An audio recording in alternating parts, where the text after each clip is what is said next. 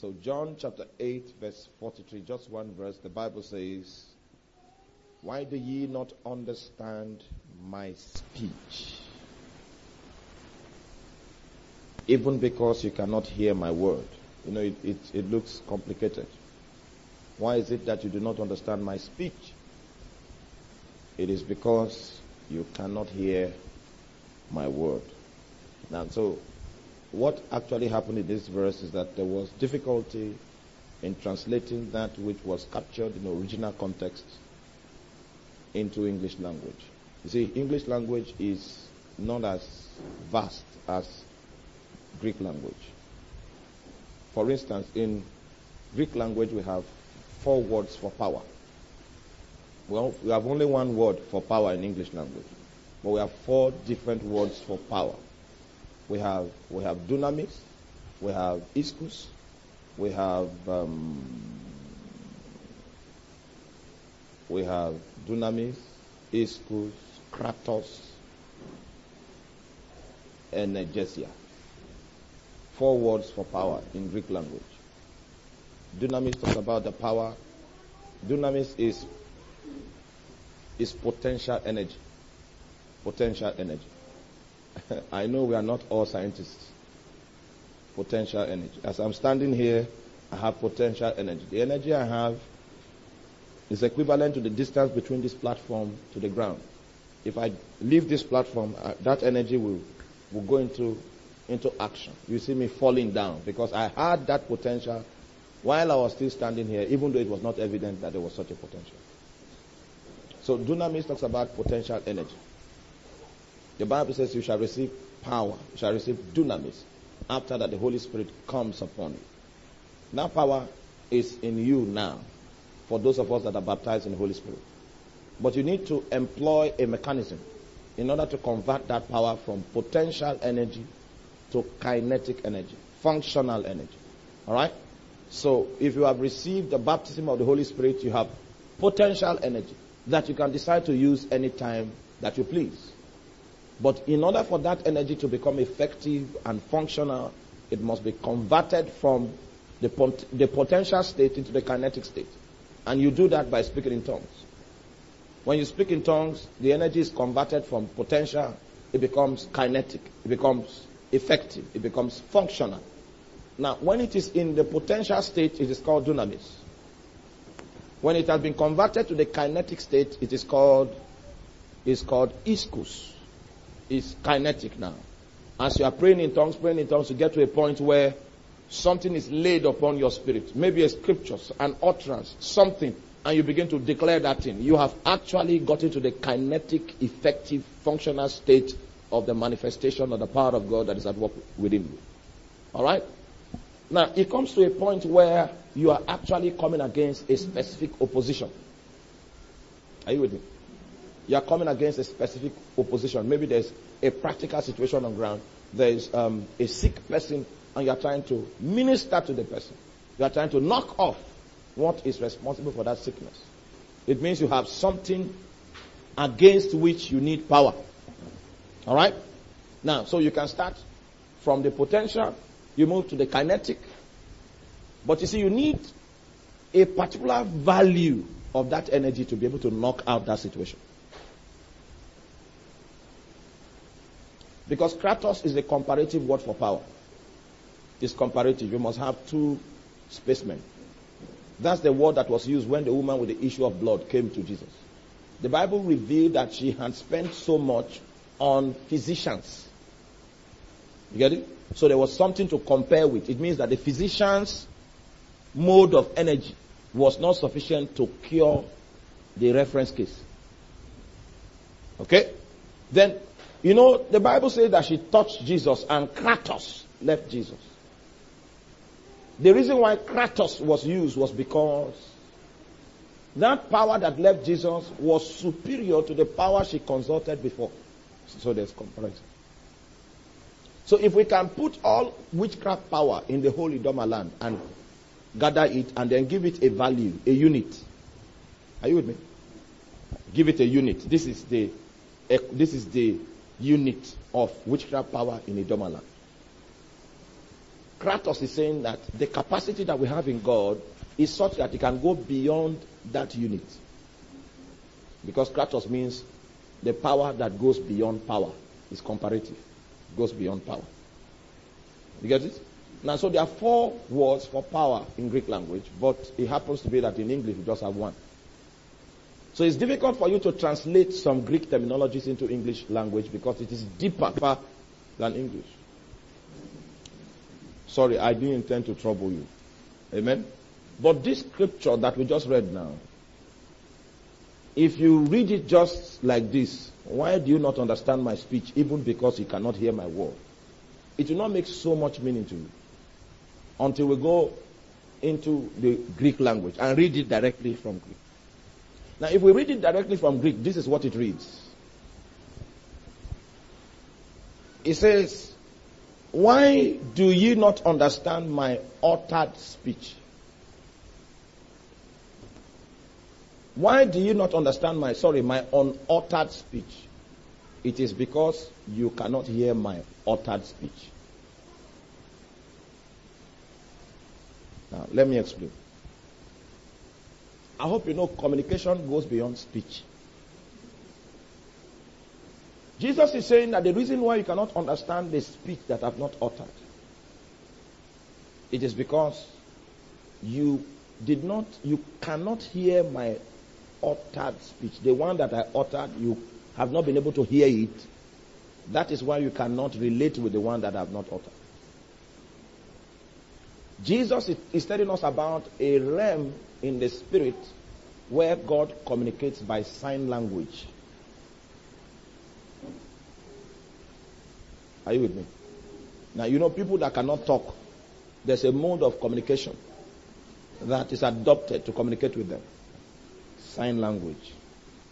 I don't know if there's anybody that has an idea of how to communicate. There's one guy like that used to be close to our house in the village. He could not speak. So what he did was that his neighbor, he called him because he is schooled. He went to science school. So he told him, showed him A, B, C, D to Z. This is sign for A, this is sign for B, this is sign for C. So if they are communicating and that his neighbor cannot speak to him, you just spell it A, B, C, D, E. Then the guy will not do the sign for that thing. And they can discuss for hours using sign language, no communication. Jesus is saying that because you have not heard my uttered speech, it's difficult for you to understand my unuttered speech. And I need to tell you that 70% of the communication of God is not in words. I said that in the morning session I'll be doing what? School of the Spirit. I want to learn about the Holy Spirit, about the way you operate, about the spirit realm. Most of the people that speak for darkness are more educated in darkness than we are in light. That's why the balance most often tilts in the direction of darkness. There is a need for us to advance in our education of how the spirit realm is and how to take advantage of the potentials that are therein. So Jesus is saying now, you cannot handle my unuttered speech because you cannot hear my uttered speech. It means that the foundation upon which we stand to articulate and to comprehend and apprehend the realm of Jesus' unuttered speech is tied to how much we have understood his uttered speech. Now, just in case you say, preacher, you took us to Greek, took us here, and you took us there, and you have confused us. I need to show you another scripture that confirms what I just shared now. John chapter 16. Amen. A knowledge of the Holy Spirit and his realm must be on the increase. John chapter 16. We'll begin from verse 12. I have yet many things to say unto you, but you cannot bear them now. Let me wait for you. Let me wait for you to get there. John 16, we'll begin from verse 12. We have a long, very long distance. Even if we were here for 7 days, we cannot cover what we have in this school of the Spirit. Even if we are here for 7 mornings, we can't cover it. But I want you, the intention of this session is so that the average believer can handle spiritual things. Now, you see, you will be doing yourself great disservice if you think that this life is natural. Great disservice. My colleague forgot something in the office and now said, okay, when he's coming back from church, evening service on Sunday, all right, he'll run to the office and pick what he forgot. And then he came, flashed his ID card. You know, if you have been to Abuja lately, they have built our corporate headquarters close to the central mosque. Now, he flashed his ID card, the security there allowed him in. Only for him to come to the floor where his office was. And there were about 12 herbalists from different orders that were brought into the office. They were entering office by office and subduing everybody in the entire complex. Now he just went to pick. Tell your neighbor, life is spiritual. Why do you think that before elections are conducted, even the forgotten altars in the corridors of your village, they are revived? The herbalist becomes a significant player in governance. His tokens, his utterances, new fresh covenants are activated. The land is plunged into deeper darkness. Because the politicians know better. They understand that rulership and dominion in the earth is a game of power. Now, if our knowledge of the Holy Spirit and the realm in which He operates doesn't deepen, then servants will still ride on horseback. And princes will walk on foot. Hallelujah. Now, the guy that hired all those, you know, there are various departments in the kingdom of darkness. Various departments. This one, I didn't read it from a magical book. Here. There are various departments in the kingdom of darkness. The Bible acknowledges sorcery, divination, necromancy, enchantment, witchcraft, wizardry, and, let me read all for you. I had to go and study my Bible. Because the Bible, scriptures acknowledge the devil's power. That there is such a source of power that is not divine. And that power is potent and effective. Even though subordinate to the power of God. If we know how to wield the sword of light.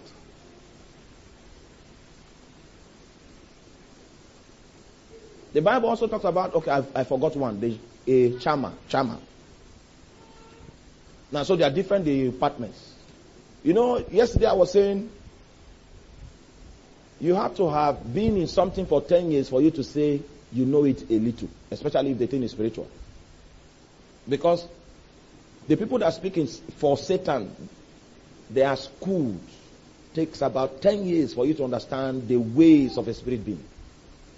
10 consistent years. I'm not talking about you start, then you get angry and no. It's a determination. I want to know the ways of this being and the ways of his realm. It's about 10 years for you to begin to understand the communication, the language, the laws, the dynamics, the strengths, the abilities of that spirit. So people that speak for the devil understand that in order for them to be strong in the kingdom of darkness, they need education. And so the Bible acknowledges in the book of Proverbs that wisdom goes hand in hand with instruction. Now, wisdom is the advantage that we have when we receive strategy from a spirit being. Okay? But you see, in order for you to understand how to handle that being, you need to be instructed in the ways of that spirit. Now, the average Christian knows the Bible, knows how to study the Bible, but he doesn't understand the spirit that inspired the Bible. So his knowledge of the Bible is superficial because he doesn't go into the depths of the reality that gave birth to the wisdom that we read about. So are you still with me now? All right. You are supposed to be in John chapter 16 now. In John chapter 16 verse 12, the Bible says, I have yet many things to say unto you, but ye cannot bear them now. It's like a time in the ministry of Jesus where we can call a season of frustration, where he was loaded with so much matter to communicate. But when he looked at the stature of the people in his audience, he was able to discern that they did not have the capacity to bear the things that he had. The truth of the matter is this. Okay. Let me leave some things. There are spiritual truths that you can't communicate to just anybody. Jesus had a way of measuring the stature of his audience, whether or not they had the capacity to bear the things that, not understand though, but what? Bear. All right, let me give you an example. A young lady was afflicted from the age of 9, and she carried on the affliction to 21. All right? And then everybody in the family was desperate about a solution to her problem, her trouble. And she was able to, fortunately for her, she stumbled upon a very notable prophet. Very notable. I'm not talking about a fake prophet. I'm talking about a real prophet. And they met mysteriously because she by no means had the capacity to access that person that I speak of. But in transit, the prophet's car had some problems. So he came out while they were trying to fix the car by the roadside. And the lady was fortunate to encounter the prophet. And the prophet, in fact, she didn't even say what was wrong. The prophet spotted it, told her her condition, and said that it was her mother that was responsible for it. Now, and he gave details, signs for her to know that this is how you confirm what happened. And it was confirmed right there. But you see, the mother of that lady had been carrying that lady for prayers.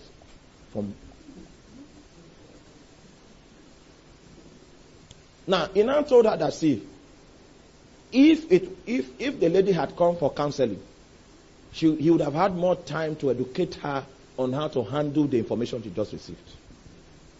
He's at risk now that the lady may not know what to do with that information. Well, as he was talking to her, they finished with the vehicle, and he left her like that without giving her sufficient instruction as to how to handle that thing. She took that revelation and went back to the village, and you can imagine what happened. Because she did not have the capacity to bear those things. If it's Jesus, Jesus will not even say it. Having discerned that this person cannot handle this information, Jesus may postpone it to another time. Yes, it is true, the prophecies were true, the revelations were precise, but because the lady did not have enough stature to handle it, it created a civil war in that family that is still on till today. That's a revelation, a true one, an accurate one, but because the carrier of the revelation did not have enough stature to bear it, the revelation, instead of bringing redemption, it created a war which is still on now. So Jesus, in this scripture, said, he has so much to say, but it's unfortunate that his audience doesn't have enough capacity to bear it. Then he now provides for us a solution. But what I'm trying to draw your understanding to is that there were several things Jesus wanted to say, but they were what? Unuttered. Did you get it? They were unuttered. He wanted to say it. He saw that the guys could not bear it, and then he now decided that he would not utter it. And Jesus told us in that first scripture where we read is that the reason why you cannot understand my unuttered speech is because you cannot hear my uttered speech. We want to go into that realm. Okay. Let's go gradually. Now, verse 13. Howbeit, when the Spirit of truth is come, he shall guide you into all truth. Now, statement, definition of terms. I want us to know something now.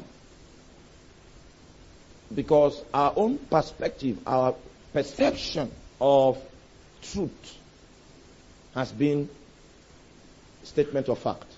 That's what we call truth. But in the original writings, that's not the interpretation of the word truth here.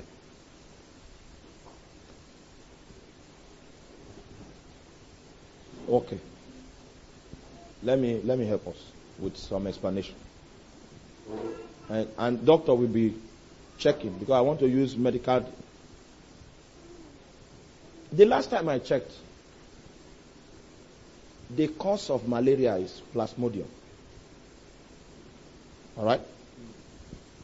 And there are several types of plasmodium. We have Plasmodium vivax. Am I correct? Plasmodium falciparum.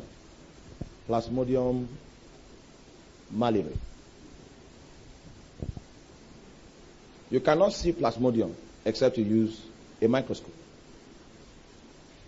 All right? Now, what the closest equivalent to this word truth? Truth means the realm of reality. Wait, you didn't understand it. This is a school. All right? The school of the spirit. We'll be doing it for morning sessions. So that we can understand how the spirit realm is. I said that the spirit realm is like a wilderness. You must understand the nature and configuration of that realm for you to know how to be strong in that realm.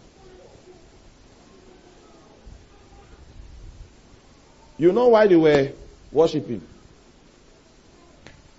That angel came again. The angel, then when the angel now came, and I said, is it that the angel had been here since yesterday?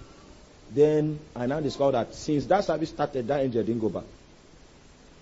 The implication is that if right now, if we want to move to take advantage of the resources the angel brought, it's easy. It's not, I'm saying now, I know what to do to take advantage of the resources of that angel. I know it now. And this service will change. That if you understand how the spirit realm is, how it is structured, configured, you can actually take advantage of spiritual resources. You will. Okay. Let's go. That plasmodium is what is causing the fever. That is the reality. You might see the person with fever, shaking, the bones are weak, the person is feverish. That's what you see in the natural. But the reason why the person is doing all these things is because of plasmodium, which you cannot see. Now, this word truth here is talking about the substance of reality. What is behind the scene, which cannot be seen, that is responsible for the external manifestations. Jesus said, howbeit, when the spirit of reality comes, that means the things that Jesus wants to communicate to us, they are not words.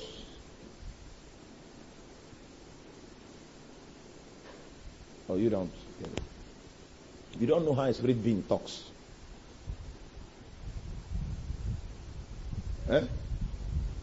What's your name? Salome. A spirit can call you Salome.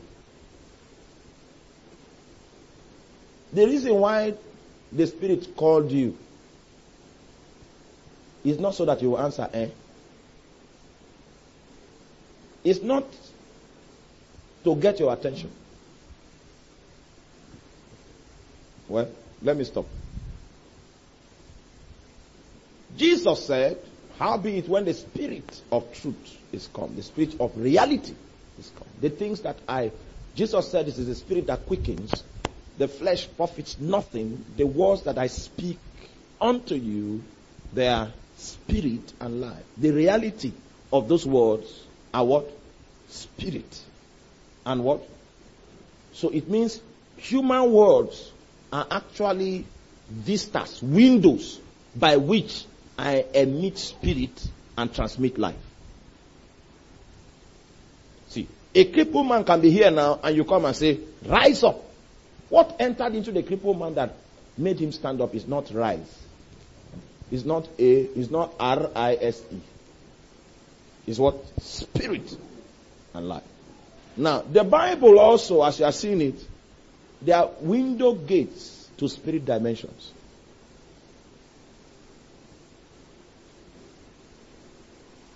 You can be reading, and suddenly you stumble on something and some words on the pages leap out and hang on your spirit. That which happened to you was not the effect of a book.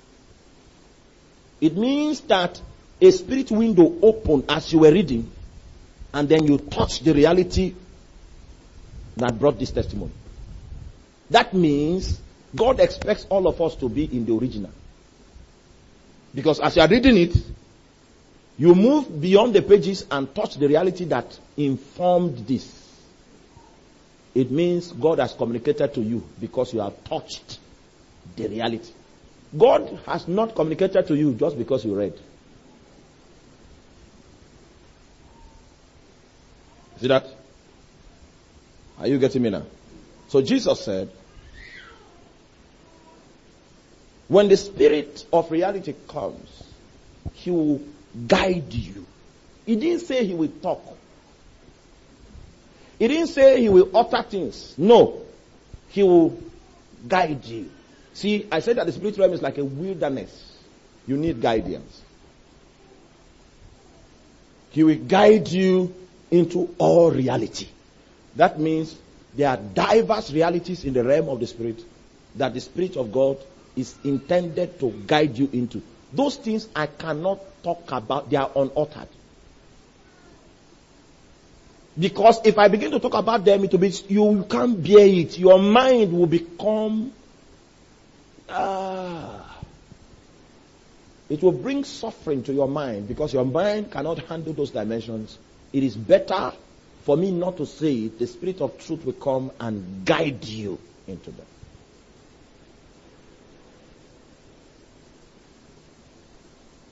Are you with me now? Guide you. You'll be guided into them. The spirit realm is like that. Vast wilderness, and there are strategic places where things are things. And the spirit realm, the Spirit of God comes to guide you. There's a form of enlightenment that God gives you within. That enlightenment is what makes you to know how to relate with spiritual issues, even though they have not been uttered. They are discerned. The Spirit of God quickens you, gives you ability to know spiritual things and to guide you into them. Do you understand that now? Now, so when a herbalist comes into a village and he wants to afflict the people with sickness, he sends utterances, does an incantation so that the spirits that he came with will be excited. If he needs to beat a drum, he knows the ways of those spirits. He knows the things to do to get them excited. And when they are excited, their utmost ability is readily available for accessing. Now, you sang and you were leading some worship songs, and what you were doing is that you were exciting the realm of the Spirit. The Spirit that you were praying to, as it was accepting the sacrifice that you were offering, began to enlarge himself, so that many more people that were part of the practice of that worship will begin to receive ventilation. You see, so he comes and gets the spirits excited, and when the spirits are excited, they are readily available to lend their potential. When that point is reached, he senses it. So he now sends their potentials on errand as he proclaims and brings infirmity upon the city. The spirits travel with those utterances. Why? Because it's a creature of earth.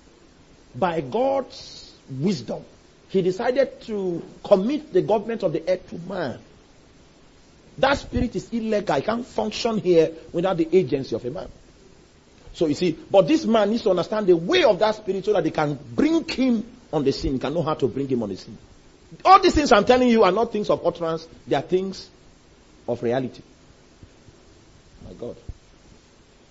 I said we have a long way to go. Are you still with me? I hope I'm not confusing you. They are things of reality, not things of utterance. They are not things you can speak about. They are not things that are words. They are things that are dealings with spirits. When the spirits are excited, he now utters his words. And it happens to be that the spirits he's working with are spirits of infirmity. That's the original attribute that those spirits have. Now, you know the Bible says that the blessing of the Lord, it makes rich, has no sorrow to it. Why is it so? It is so because the Holy Spirit is the only genuine spirit that has the ability to make rich. Whereas another spirit might claim to have the ability to make rich. It is deception. Because after that spirit makes you rich, the spirit will add to you his real nature. You see, the reason why the Holy Spirit doesn't have any other thing to add is because it's the original spirit that makes rich. Maybe Aleku might claim to have the ability to prosper people. And because of that, his followers might be interested in seeking him because there is this promise of prosperity attached to their service. And then the people begin to flourish. But they now notice that every firstborn that opens the womb dies at a certain age. That's the real character of the spirit. It's just masquerading as the spirit that can make you prosper. But it will eventually impose upon you his real nature and character. Do you understand what I'm talking about? Now, so you must understand this: the spirit that has the original quality of doing something. Some spirits might claim to have the power to heal, but the Bible reveals that Rapha is the genuine healer. A healer that heals and adds nothing to it. If you consult another spirit that claims to have the power to heal, he might bring some form of relief. But in the process, he will now do what? Add his original nature to your situation. So that his memory will be retained in the earth. The only way that we know about his existence is that he leaves his fingerprint upon his followers. You are not with me. Knowing God and working with him is a practical thing, it's an art that you will learn. And just as I said yesterday, you can't learn it well. Less than 10 years. And we see Christians running from pillar to post because they don't have roots. And you will run like that for 25 years and discover you have not achieved anything. Sit down and know God. And I will show you how. I don't claim to be a master. Only the Holy Spirit is a master in this field. But I've had a little experience with him for my 27 years of being in the Lord. Hallelujah. I was privileged to walk under some genuine people. Hallelujah. You know, we followed Evangelist Sunday Guche here and there. We used to wonder how he does what he does. Amen. Followed him, for crusade, followed. We see this kind of, he knows the ways of the Spirit that is proclaiming. I thought that if I keep following like that and checking, asking questions, I will know this thing. It's not like the apprentice work that the Igbo man does in the shop. He observes the way the parts are sold, or the mechanic. He observes the way the bolts are disconnected, where this one goes to, what is the name of this part. Not by observation. I found out that as you serve under that person, the spirit the person operates will begin to come on you. And the educational system by which you understand how the spirit operates is part of what I want to teach you today. Are you with me? We went to Oju to preach. It was a crusade, and a lady that is part of, hey, you were there now. We went to, that lady's father is the one operating or servicing 22 altars. The 22 altars of Igede. That man is 100 and something years. He's the one servicing it. Alright? So we now went. You know, he's a spiritual man. You know, when you go to preach to a spiritual man, you must be a spiritual man yourself. So she took us to the compound and pleaded with us because she's our tour guide, carrying us around because that's our village.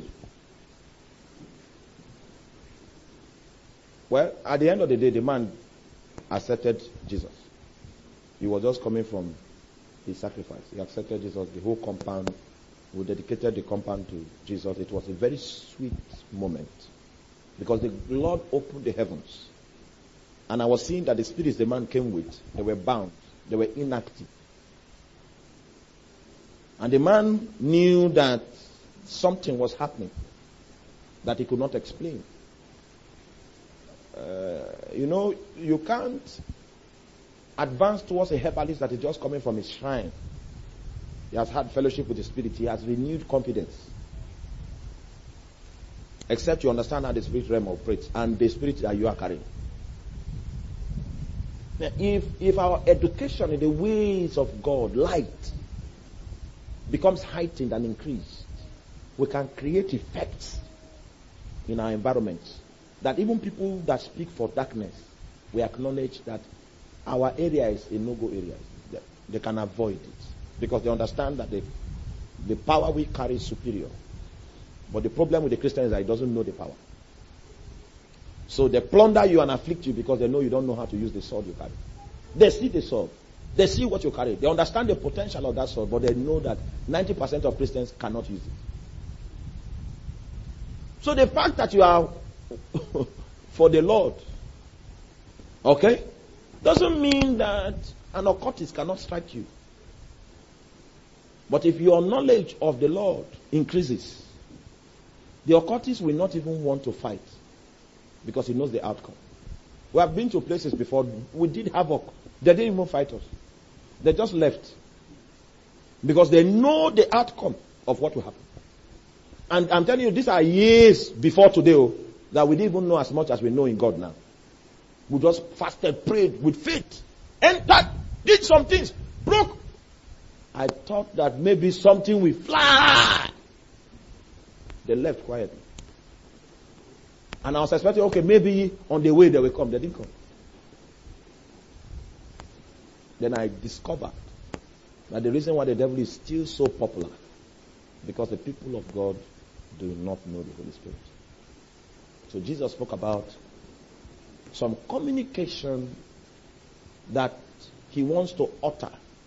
He sees that we cannot bear it. He decides to hold back.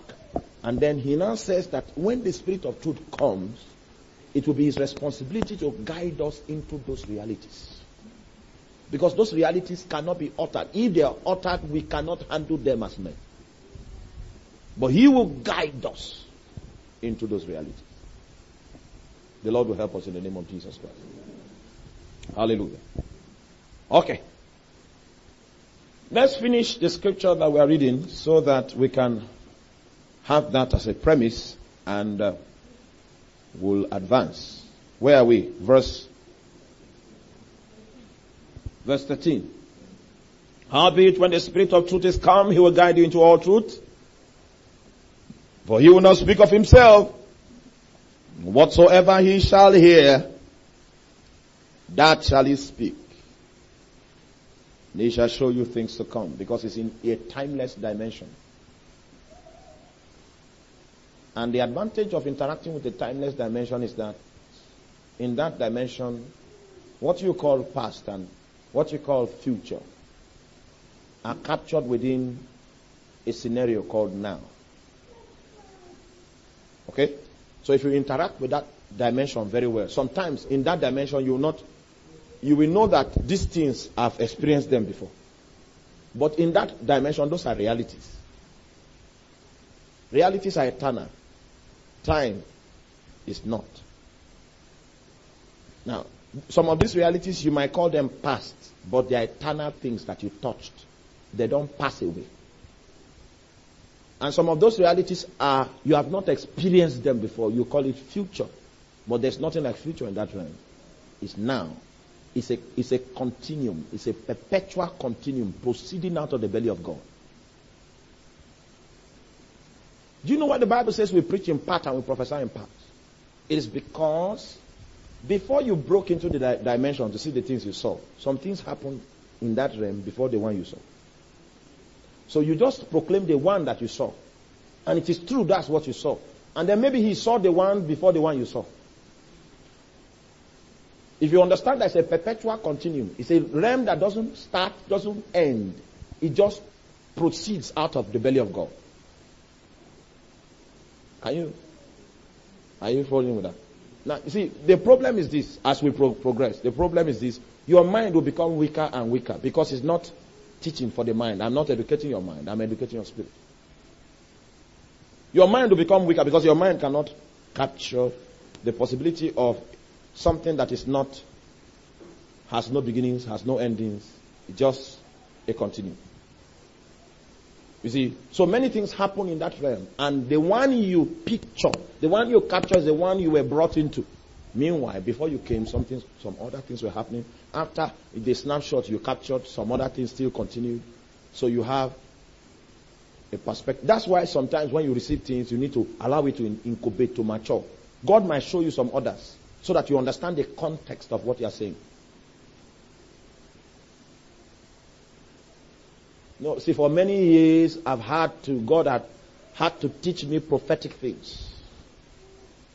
Had to come to that realm where if you utter something, it doesn't fall to the ground. It takes elaborate training to come to that level. Because there's this drive to want to say things that you saw. That's for people that are not mature. There's this drive when people gather and they know that you prophesied the other time it came to pass, and they are gathering because they want to hear more. For you to relieve yourself of that pressure to utter something and just flow and only utter what God says you should utter. That is not all you saw, but God says, this one now you can speak it, because there are some things in the realm that are unlawful to utter in several and certain seasons. Are you with me? So these are realities that the Holy Spirit brings to our knowledge as we interact with Him. Two things I need to say as we progress. Jesus said, howbeit when the Spirit of truth is come, He will guide you into all truth. The first thing you need in your spiritual walk is a testimony. Not testimony, the one you know. There are two witnesses in the realm that can testify about the realm. The first witness is called the Spirit of Truth. And if we check the scripture that we just read very critically, let us see the nature and the character of the Spirit of Truth. Please, help me. John chapter 16 verse 13 says, howbeit when the Spirit of truth is come, He will guide you into all truth. That's number one. Those are not things to utter. Those are not things that can be uttered. Those are realities that must be experienced and captured. He will guide you into all truth. He will turn on the educational system that powers that realm, that powers that dimension. We will do practical of what we are talking about. Maybe tomorrow evening. Today is Friday. Okay. Tomorrow evening, Saturday evening, we'll do practical. I'm going to ask God. I know. He has heard me already. He has heard me. I will show you. I will see something in heaven. Like, you see, in heaven, this is what is happening. These things are happening like this. Because of this one that is happening in heaven, this one will happen here. And it will happen. Not because you say amen, not because you believe. I will just become a conduit, a pipe, just to reach out and show you. It's teaching. I'll be doing it as teaching. So that if you can, till that time. He said, howbeit when the Spirit of truth is come, he will guide you into all truth. B, he will not speak of himself, but whatsoever he shall hear, that shall he speak. That's B. Now this Spirit only speaks truth. See, there's another spirit that can educate you about the spirit realm, apart from this one that Jesus spoke about. John chapter 8.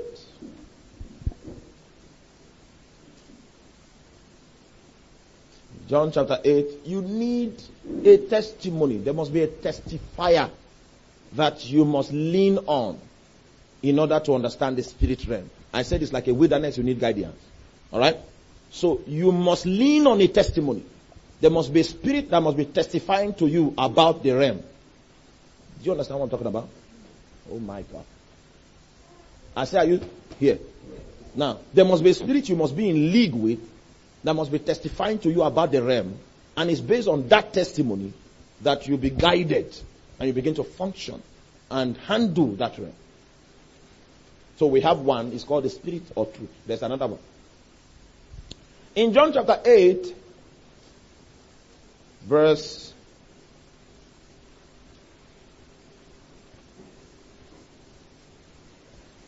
44, we read about another testifier. Ye are of your father the devil, and the lust of your father ye will do. For he was a murderer from the beginning.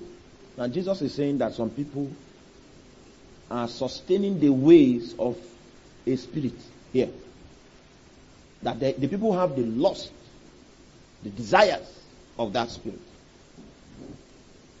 He said he was a murderer from the beginning and abode not in the truth. Because there is no truth in him. When he speaketh a lie, he speaketh of his own. For he is a liar and a father of it. Jesus is trying to tell us about the realm. That some people have received another access point into the spirit realm with which they have decided to handle that realm. But it happens to be that this access point, this personality, and this testimony that they are relying on to access that realm is a testimony that is dissociated from truth. Alright? That's why. How many of you have heard tapes of people that said they were level 333 in the water?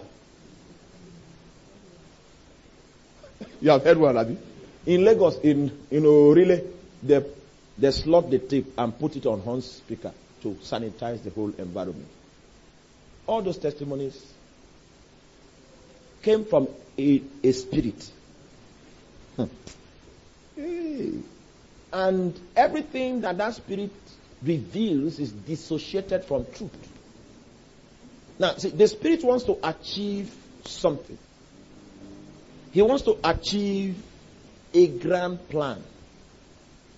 Because of the grand plan that he wants to achieve, because if you are in the spirit realm, you will not move too long before you know that there is a personality superior to the devil. You will not travel to, even if you are operating from the demonic side. it's possible for you to collide with a reality that is not on your path, that is from another realm. And then you have knowledge of the fact that another dimension exists that is not within your scope, your order, and jurisdiction. It's very easy for you to know that there's a supreme one in that realm. See, but in order for these people not to know, the devil decides to create a scenario of deception that is totally opposed to the testimony of truth. Alright?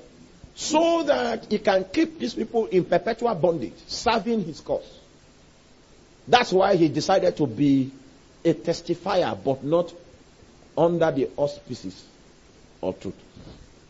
So, you will see people that have served the devil for many years. After serving him, some of the promises he gave them, when the time for him to deliver, I'm talking about people that served him faithfully.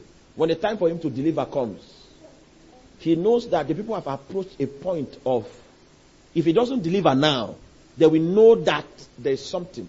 That's when he kills them. So he decides that they will never have access to truth. Meanwhile, he gives them access to spiritual principles. Gives them access to exploiting those spiritual principles to their own advantage. He gives them access and insight about this, how the spirit realm runs. And how they can use his own ability to access that realm and to appropriate its potential. So, spiritual things are not only peculiar to we Christians. Spiritual things are in the spiritual realm, and there are two sources by which you can access that realm. One is by the testimony of the Spirit of truth, as it guides you into all reality. And another one is by the testimony of the Father of lies. He conceals the major points and then makes you aware of the points that will keep you under his domain and under his dominion. Those are the two ways of accessing it. I will show you the difference between the demonic and the divine as we go and as we progress. And I will show you several things that the demonic people cannot do consistently. And I will show you ministers that are using demonic power. The way they operate is either in one of the 7 columns that we are going to look at. And each one, based on the spirit that he is actually operating from you, he has a character that he sustains. Are you with me now? We'll look at that critically. For instance, if somebody is operating in the spirit realm through the instrumentality of the spirit of divination, the person will be able to prophesy. The person will have knowledge of your past through the hand of a familiar spirit. And for Greek, the Greek word of the spirit of divination, the Greek word is Python. Python. That's the Greek word. That's where we got Python from. Python is actually the reality of divination. The spirit that powers divination. Are you with me?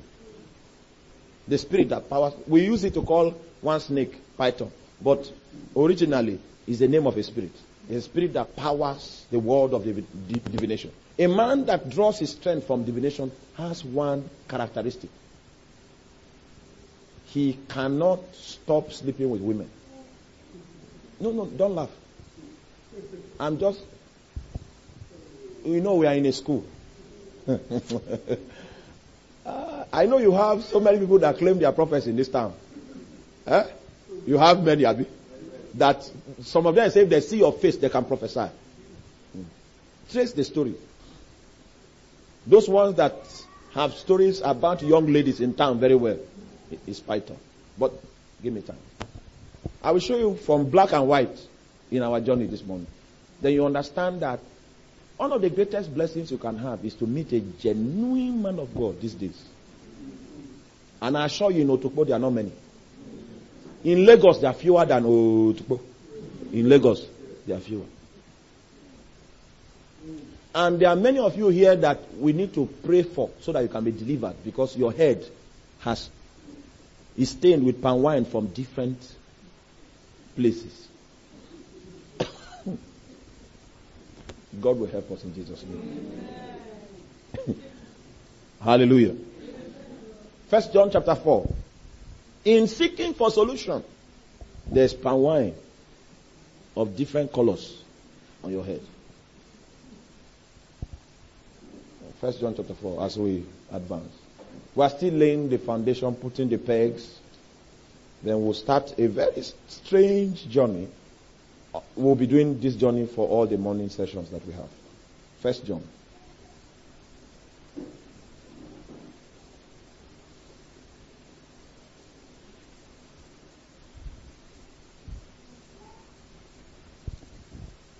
Maybe in the process of the teaching we'll be able to differentiate, because John gave us some insight in his book. I told you he's a prophet.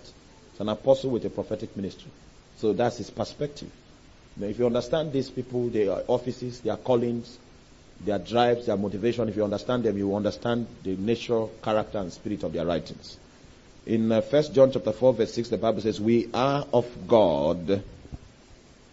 He that knoweth God heareth us." Now, you see, a genuine man, when you enter into a territory and you begin to speak truth, begin to give utterance to the promptings of the Holy Spirit, people that are genuine will connect with you instantly. Alright? He said, "He that is not of God heareth not us." And some other people will be offended instantly that you are preaching what you are preaching. If you are going to be genuine this day, you must be ready to have people that will hate you with passion. I'm not saying Muslims, so people that will hate you with passion because you are functioning with the spirit of truth. Someone else is functioning with a different spirit, and they don't meet these two. When you bring testimony from this dimension and you are bringing it, somebody that is testimony is from the other testifier, he will never want to cut covenant with you. And that's why there's ministerial crisis in Otukpo. The people that are genuine are few, very few, and isolated. And it's as if they don't have as much voice as the fake people. Watch it for 5 years, you will see what will happen.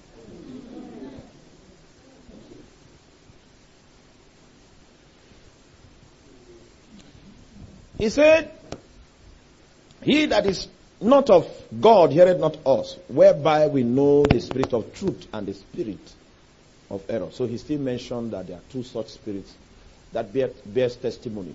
He said one of the ways you will know is somebody is a custodian, is participating in the realm of the spirit under the auspices of the spirit of truth, is that when you are speaking truth.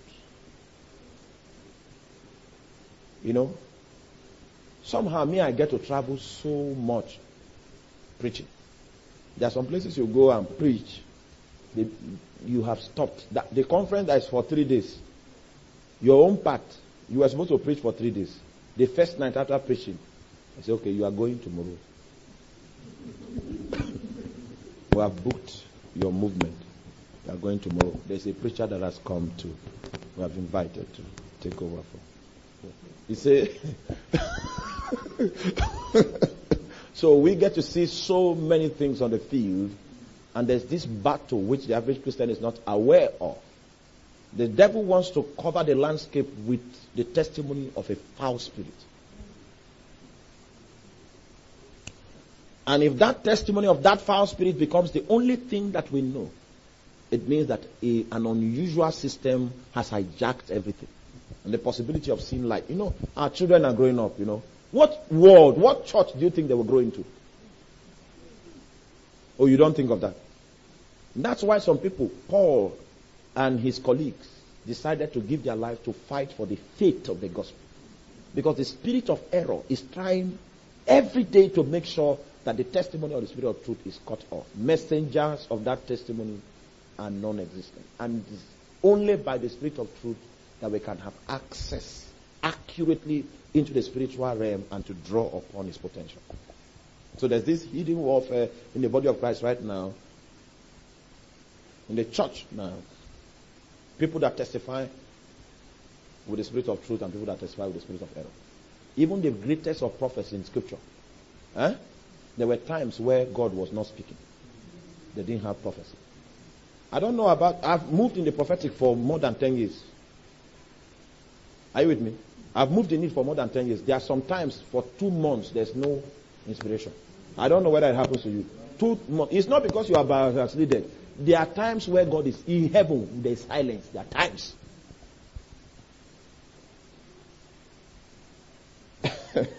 All right, let's advance now. I want to define some things in the classroom. The first thing I want to define is what is a spiritual thing.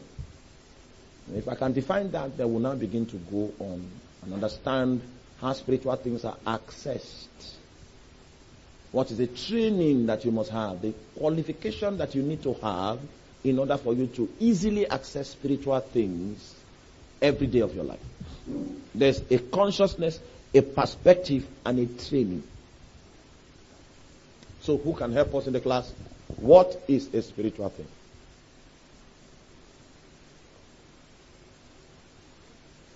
I need a sister to help us. Sister, yes. What do you think a spiritual thing is? You see, you know why the answer is hard? It's you I'm talking. You know why the answer is hard? The reason why the answer is hard is when you don't think of it, you now find out that, it's sin. It's not of the mind. That's why it is hard. So what's the spiritual thing? Hallelujah.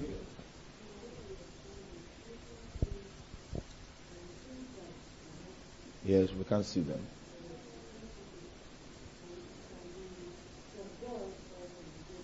True. You have 45% now. Okay. She has, I don't know whether she's a teacher because she just followed the road. She followed one road that she can't be wrong. and then she refused to go where I want her to go, but she followed. Okay. Let's go to 1 Corinthians chapter 2. Now, notice in the first scripture where we read, Jesus said that there are things I have to share with you. Things, but you cannot bear those things. Her answer is correct. She has 45%. We'll now go on. You will see where her answer reached and where I was expecting her to reach. But I can't fail her anyway. 45% is past now. Hallelujah. 1 Corinthians chapter 2, are you there? The reason why Paul wrote 1 Corinthians chapter 2 is to give us information about spiritual things. So, we'll read together, let's look upon it. And I, brethren, when I came to you, came not with excellency of speech or wisdom, declaring unto you the testimony of God. For I determined not to know anything among you save Jesus Christ and Him crucified. I was with you in weakness and in fear. That means His humanity was still present. His humanity was still present. He did not become an angel. He could still be hungry. He could still be afraid sometimes. He could still run away. When somebody carries gun, he can still run away. But he's a very spiritual man. He said, I was with you. You saw my humanity. But you see, my speech and my preaching was not with the enticing words of man's wisdom. You saw my humanity. You saw when I was afraid. You saw when I was fearful. You saw when I was hungry. You saw all of that. But my preaching and my speech were not human. Did not come with the enticing words of man's wisdom. What did it come with? It came with a demonstration of the Spirit and of power. Why did He design His ministry only to speak from the realm of God's wisdom? Why? It was a choice. So that the faith of His audience will not be anchored on the wisdom of man, but on the wisdom of God. See, it is God gave us preachers a great privilege. A great privilege to have the ability to shape the lives of people. It is your style of preaching, your emphasis of preaching, the purpose and motivation of your preaching, your orientation, that determines what the faith of your people are anchored on. Either on what? The wisdom of man or on the power of God. So come with me. He said, howbeit we speak wisdom among them that are perfect, yet not the wisdom of this world, or the princes of this world that come to naught. But we speak the wisdom of God in the mystery, even the hidden wisdom which God has ordained before the world for unto our glory, which none of the princes of this world knew. For had they known it, they would not have crucified the Lord of glory. Now, from this point as we read, anytime you see the word things, underline it. See, wait first. The first scripture we began with, Jesus said, I have things to tell you about, but you guys can't bear it. Okay? He came again and said, when the Spirit of truth is come, he will guide you into all things, all truth. There are things that he will bring you into. Then Paul now continued from where Jesus started and said that the Spirit of truth, howbeit we have received the Spirit which is not of this world, but the Spirit which is of God, that we may know the things freely given to us of God. Are you with me now? So he wants to introduce us to spiritual things. Are you there? Now, so as we proceed, if you find things on the line, and then let's get the number of things in this reading. And then through all those points, we'll look at it critically, bring some things out. When we bring those things out, you will see the laws that govern spiritual things. If you get the laws, then we'll now start touching the things one by one. Now, when we start with those things, that's why I said even if we have 14 days, we can't exhaust it. Things. But as we touch the things, you begin to see the laws that govern the realm and how the realm is shaped. You see it. So you know. When you begin to even see some symptoms, you know where it's coming from. When you see some events, there's when the devil sees that you have that knowledge, he will not be attacking you frequently. He will plan for you for long before you attack him. He will plan for you. Oh yeah, come with me. Let's read. But we speak the wisdom of God in the mystery, even the hidden wisdom which God has ordained before the world unto our glory. It means that the spirit realm, the divine supernatural realm, operates by deep secrecy. Alright? The Bible says some of these things were hidden even before the foundation of the world, before Satan was created. These things were hidden. So they are beyond his scope. But they were not hidden from us. They were hidden for us. They were hidden unto our glory. They were hidden because God wants to glorify us. Now, so we must have a way of searching into them if that glory that God intended for us, by hiding it, will break open. But it happens to be that those things are what? Hidden. Now, come with me. Which none of the princes of this world knew. Because the things were hidden before they were created. And then he now gave us an example. If they had known, they would not have crucified the Lord of glory. That's an example that he gives us. Now, let me explain that, so that you will be with me on the same page. He said, if it is true that the princes had known these things that were hidden, they wouldn't have crucified Jesus. You know, in the book of John chapter 12, verse 31, the Bible says, now is the judgment of this world. Now the prince of this world is casted out. And if I be lifted up from the earth, I will draw all men unto me. Now, you know, that's a prophecy. First of all, he gave us an insight. Now, the judgment of this world is happening now. There was nothing happening in the natural. It was something happening in the supernatural. Right now, in heaven, the judgment of this world is being concluded. Right now in heaven, the prince of this world is being cast out. He has been weighed in the balances, found wanting. His time, his contract has expired.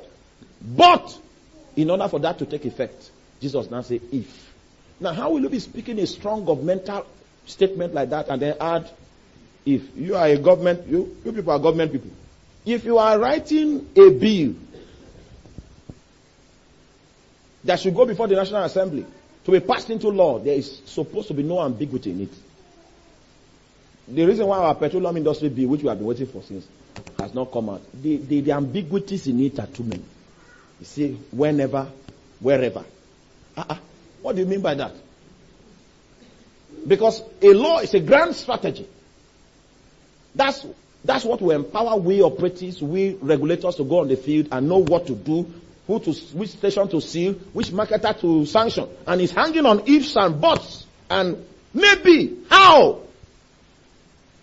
It's not effective because it has all the ailments of ambiguity. Jesus said, if I am lifted, that is when these things will take effect. It has been judged in heaven, but in order for it to take effect here, if.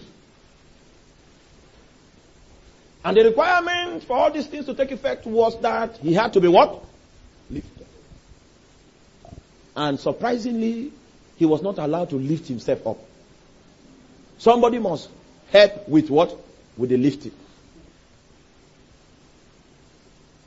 And then the devil now looked at him and said, Kai, this guy casting out devils everywhere. I hope you know that in the Old Testament, no demon was casted out.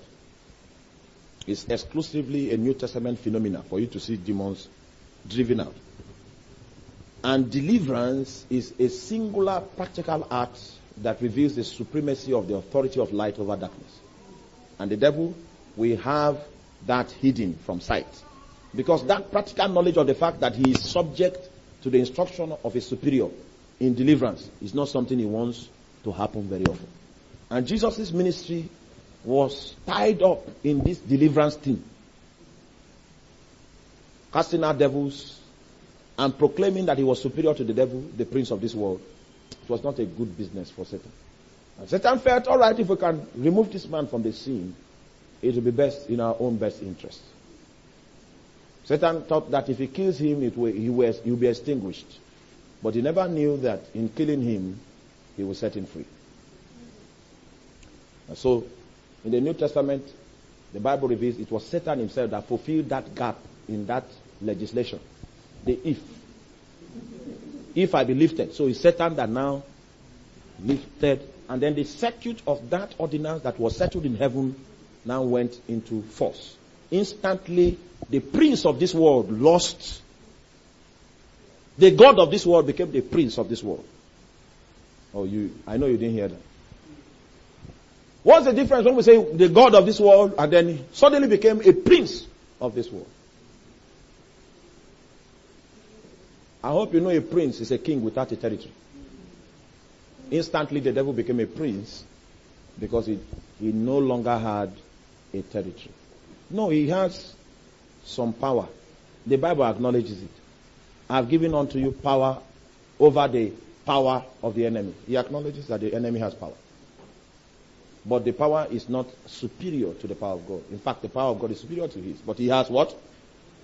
You get that now? So he became a prince because he doesn't have territory to bring that his power to bear. That's why Paul said give the devil no place. Because if you give the devil a place, that's when he now has territory. Your own life becomes his workshop. Because he doesn't legally have any territory to manifest his wires right now. Because he's a prince. A prince has no jurisdiction. He has no territory. But he has some form of authority though, but no territory to exercise it. What's the point having authority when you don't have territory? So if you see the devil plundering believers, it's because they gave him territory. And one of the major power of the devil is deception. So that he can make you accept something that is not real in the spirit realm. And then you now afford him some territory. And then he now has environment around your life to play his tricks and to manifest his authority. You see that? So the Bible says if the princes of this world had known, they would not have crucified. The fact that they crucified him was an indication of the fact that they did not understand these things of which the Holy Spirit is poised to reveal to us. Amen. Okay, let's proceed. Where were we now? Verse what now? 9. But as it is written, I had not seen, nor ear heard, neither have entered into the heart of man the things. Underline, that's 1. Which God had prepared for them that love him. So God prepared them beforehand. It's not as if God is trying to create it now. It's already prepared. But the problem is this: the things are hidden. Eyes have not seen it. Ears have not heard it. That's not occurred to the heart of man. And anything that eyes have not seen, ears have not heard, and that has not occurred into the heart of man is called a mystery. Alright? The fact that you have not been able to access it doesn't mean that they are non-existent. But the devil wants to make you believe that they are non-existent because it has not occurred to your heart, your eyes have not seen it, your mind has not captured it. You have not even stumbled upon it in a dream. Hallelujah. So, but that's the specialty of the Spirit of Truth, as it brings to you testimony of a realm that is more real than this realm, and as he affords himself as the portal through which you can access that realm and handle it. So the Bible says that eyes have not seen it, ears have, the things, that's one. Abi? That God has prepared. Can we go on now? Verse 10. But God has revealed them unto us by his Spirit. For the Spirit searcheth all, underline 2, yea, the deep things, 3, of God. Oh! If, my. Well, these are heavy things. Now, watch it. Sister, you know I gave you a definition. I said, what is a spiritual thing? What was your answer again? Things that cannot be seen. And there are two sources. From God or the devil, which is very true. Now, a spiritual thing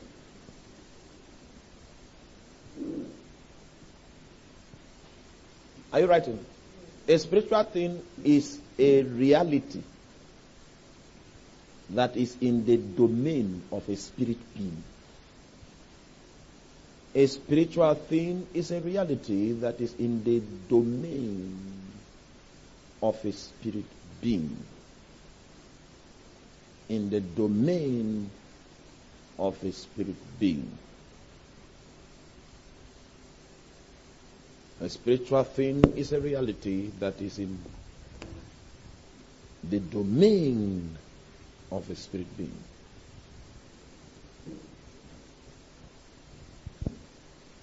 Are you with me now? Now, the only valid access you have to that thing is through that spirit being. And the spirit being carries that reality around from place to place. Now, let me explain, for instance. Sickness is a reality.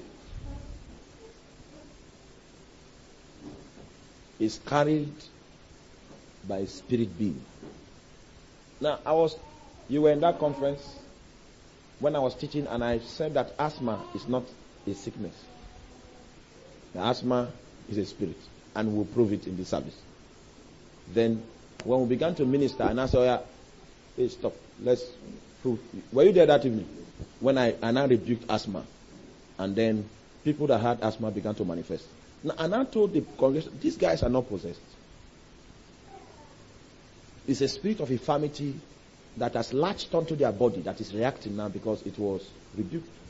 I went to Calabar again and told them, asthma is not a sickness, it's a spirit. I rebuked asthma, and the same reaction began. It was as if one lady could not breathe again. And I rebuked it about 4 times, and the spirit left.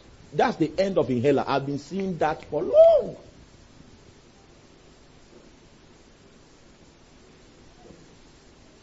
Now, so that spirit carries that thing we call asthma around. Because that thing that we call asthma is a spiritual thing in the domain of what? A spirit being. Now, so the Bible is saying our only access into spiritual things is by the spirit of truth, the spirit of reality, of divine reality. The Bible says, eyes have not seen, ears have not heard, it has not occurred into the heart of man, the things that God is said to do for them that love him. But he has revealed such things by his spirit, because the spirit is a search, is better than Google. You know, you say you click on Google. You say the spirit searches all things. That means the spirit has the capacity to search into the negative supernatural.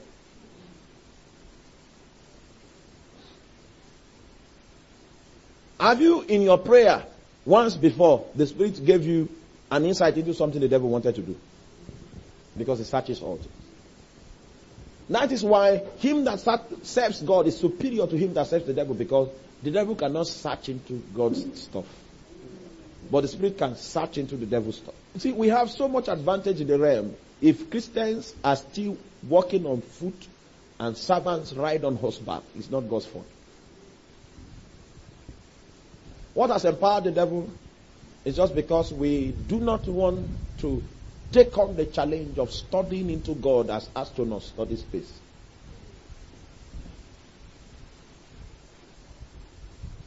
Everybody is running from pillar to post, and because he believes his problem is physical. If he can receive prayer for his poverty, prayer for this infirmity, relationships are not working, all of that. God has reduced our assignment. And he said that, come and study the Holy Ghost. Allow him to take you into the realm and to educate you about that realm, how the realm functions. One of my prayer partners those days, he was a sorcerer before he gave his life to Christ. And he's a sorcerer. The elders of the village blessed him. They blessed him. And he became a mighty intercessor. Pray. We were in the prayer room like this. We prayed for 3 hours. And he was just there lying on the ground. He continued praying. When God now told him, take your hand, touch your back. And something came out of his back. That was how he was delivered. He didn't go for deliverance. What was he doing? Pressing into God. And the Spirit that searches all things gave an instruction. And he followed it. And a season ended in his life. Instantly. See, God has reduced your assignment. Your assignment is search into the Spirit. That's your assignment. No, he didn't say go for deliverance. Do what? Search. Our knowledge of the spirit realm and our access that we gain by his education brings us to a point where he handles our stuff one after the other. But I need to understand that your stuff is not the priority. He will not address your stuff as the priority. No. He has a different priority in mind. His different priority is to cause you to apprehend more of God's purpose, God's eternal plan, and how you fit into it. Are you with me now? Now, that's why he said that the things that the Gentiles seek will be added to you. He didn't say multiply. To be added. One after the other. Have you realized that you don't eat much? How much can you eat? Now, so if God now say, my focus is to make sure you eat.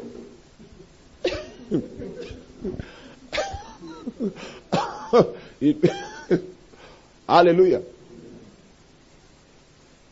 So, he may not be bothered even if you don't have some food to eat for some nights. He will not be bothered. But he knows that if you gain mastery in spiritual things, that your current problem will be the least of your problems when you gain mastery. Because there's a realm you get to, which is the realm Jesus operated. The Bible says, what manner of man is this, that even the winds and the wave obey him? There's a point you come into in spiritual things that nature will obey you.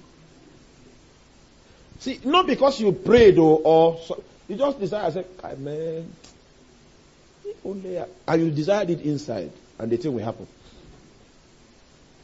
There's such a realm. When you come into the creative realm, some of the things you are crying for now, the thing is, let's be strong. See, make it a point of contact, because the devil will seek to ensure that you never gain mastery in the spirit, so that you'll be running from pillar to post, running from there to there. Meanwhile, the answers are not secrets. It's just that we don't have a worthy man that has a righteous man and a righteous heart and a consistent spirit enough to gain entrance into the seat of this economy. Are you with me? And so the Bible says that we have received a spirit which is not of this world, but a spirit which is of God, that we may know the things freely given to us of God. First of all, spiritual things. Oh, are we through with all the things? How many have we seen now? That's too small now. Let's go on. Let's finish the reading first. Where are we? 11. For what man knoweth they? Underline it. The things of man, said the spirit of man which is in him. Even so the things, underline, of God knoweth no man, but the Spirit of God. We have this received not the spirit of this world, but the Spirit which is of God, that we may know the things, underline that are freely given to us of God. Which things, underline that, we speak. Not in words of man's wisdom, which man's wisdom teacheth, but which the Holy Ghost teacheth, comparing spiritual things with spiritual. But the carnal man receiveth not the things of the Spirit of God, for they are foolishness unto him, neither can he know them, because they are spiritually discerned. But he that is spiritual judgeth all things, yet he himself is judge of no man. Can you count the things there? 9. Good. Any other? Somebody said 9. Do you have any other view? We have 10. Good. We have 10 things there. Now the reason why Paul wrote this to us is to show us about spiritual things. Now along the line of your reading, okay, first of all, you will see that spiritual things must be known first. If you don't know that there is oil in this your compound, you can't tap it. And so, the first thing that the Holy Spirit does is that He brings a knowledge. Now, this knowledge is different from what you call knowledge. Because what you call knowledge is the knowledge you either gain by attending an institution, or maybe a knowledge you gain by studying a book in the library, or a knowledge you stumbled upon by experience. Maybe you went to Lagos and you carried an address on the paper, trying to locate the place you are going to. And that place, you have already arrived there. That bus stop you alighted is the place. Then you now call taxi man to take you there. The taxi man now takes you to Festac first. Takes you to Festac. Then you enter Satellite Town. He takes you through Old Ojo Road so that you don't know that it's the same road. Then he takes you to VI. You corner you through Third Mainland. Then brings you back, follow the back road. You say, Kai, your money, they run like meter. Then when you now stay there for 2 weeks, you now come out of the house to take bus and now find the same. That's an experience. You have gained you have gained some knowledge. Now the knowledge we speak about here, because the Bible says, eyes have not seen. No, we have received a spirit which is not of this world, but a spirit which is of God, that we may know the things freely given to us of God. Now what happens is, first of all, the Spirit of God brings to your knowledge the existence of some things. He enrolls you in an educational system. It's not foreign. You are experiencing it. It's not strange. We have not even gone to the strange place yet. These ones, all of you know these ones. He begins to bring some knowledge to you. Now, who can give us an example of a knowledge that came to you, which you were not taught, which you did not learn, but it just came to you by the revealed knowledge of Christ? That's epignosis. It's the operating system of God that came about that knowledge. That knowledge is revealed. You don't study it. You don't learn it. You know it by revelation. Are you with me? Many of us here have such knowledge. Now, can somebody tell us one knowledge that came to you? It can be personal knowledge, it can be, but it's a knowledge. Yes, sister. Hallelujah. All right.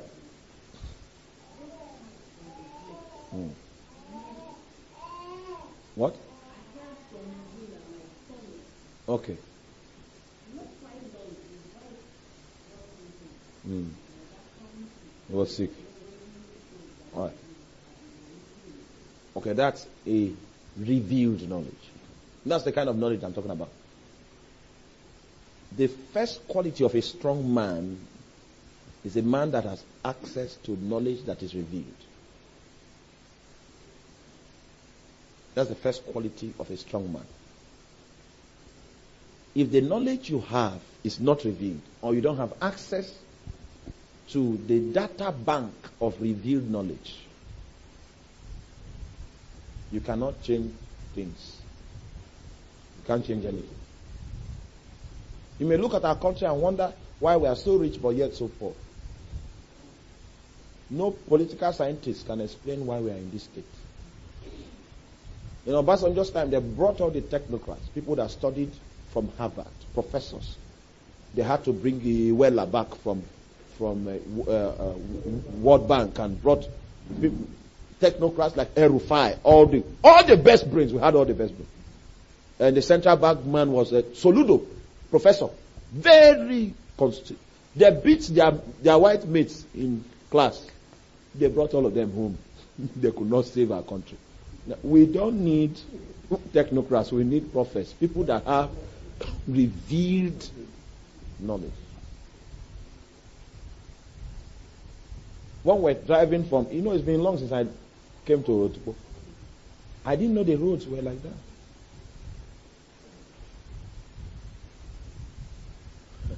Our senators can't help us, We need something more than what we have. We need revealed knowledge. Now, so, first of all, the Spirit of God brings us into, just like you receive that revealed knowledge, all right? It's a revealed knowledge that is a knowledge of an event that's happening, that you were not close enough to know. That means he has taken away the barrier of space and time. And he brought you into a knowledge that you had to be in a place to know. But he came to you. In the same way, the Spirit of God doesn't only reveal to you things about your circumstances. It reveals to you things about God. See, the Bible reveals that when the Spirit of truth is come, he will not speak of himself. He said, whatsoever he shall hear, that shall he speak. Alright? So, just like he revealed to you about the condition of your son and it was true. And that's how he can also reveal to you about God. Because the Bible says he searches everything and even the deep things of God. That means the hardest thing to search is God. But this search machine can search as far as God. As far as the depth of God. So he can reveal circumstances, situations, and he can also reveal about God. Hallelujah. I was praying and he came to me and he said, I will give you blue, red, and yellow. Then he stopped. Now, I hope you know, sometimes God wants to see whether you qualify for something. So what he does is, he gives you a flash, he gives you a dream. Then he now conceals the interpretation. Then he goes and he sits down. All he's trying to do is to get you to seek him. Because the revelation came from a source. It's only that source that the interpretation can come from. Meanwhile, you prefer to sit down and analyze it. I saw myself going to the village. Going to the village. You write that one down. Going to Okboga. Then the vehicle now had problems. Okay, the vehicle. Then you say, that's demonic. There's a demonic.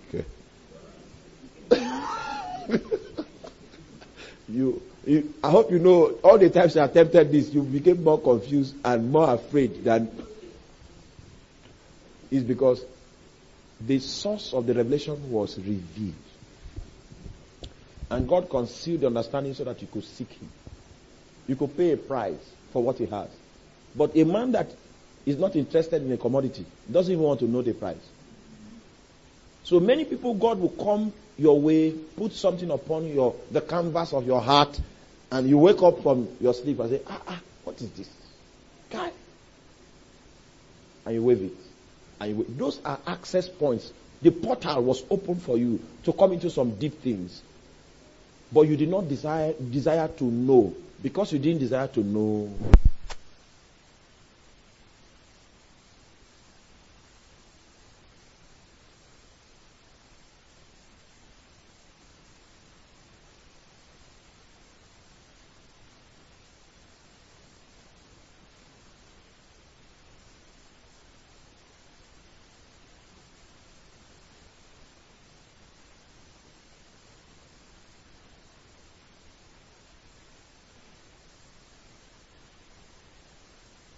Sanctification and purity I will bring to you. I said, my God, I felt I had all of that. I felt I was sanctified enough.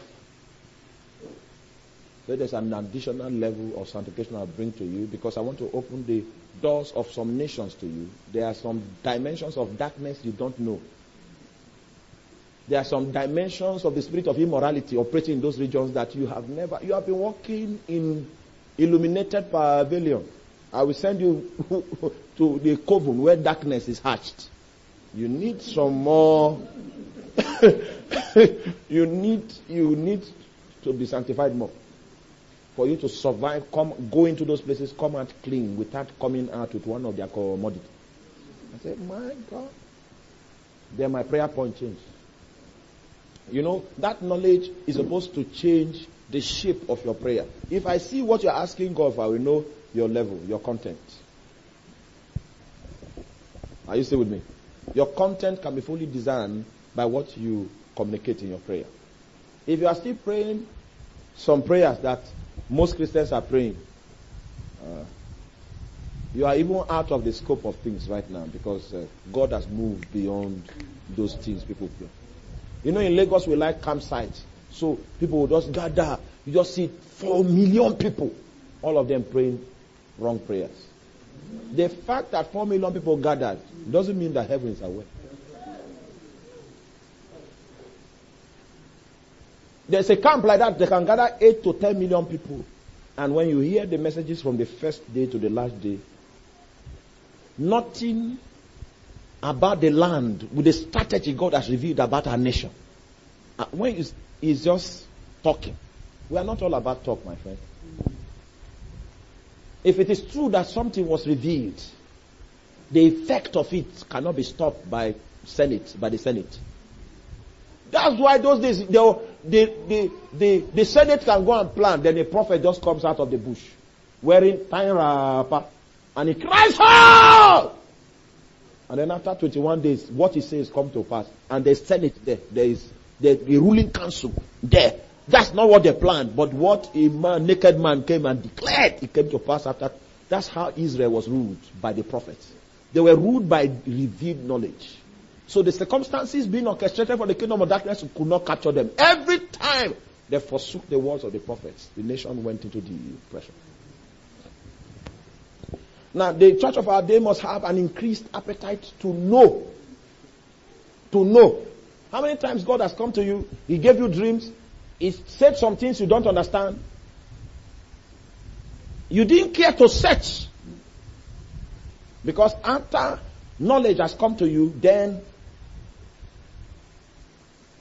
you need to function in your capacity as a king. Because the Bible says it is the glory of God to conceal a matter. That's how our God is. He likes hiding things.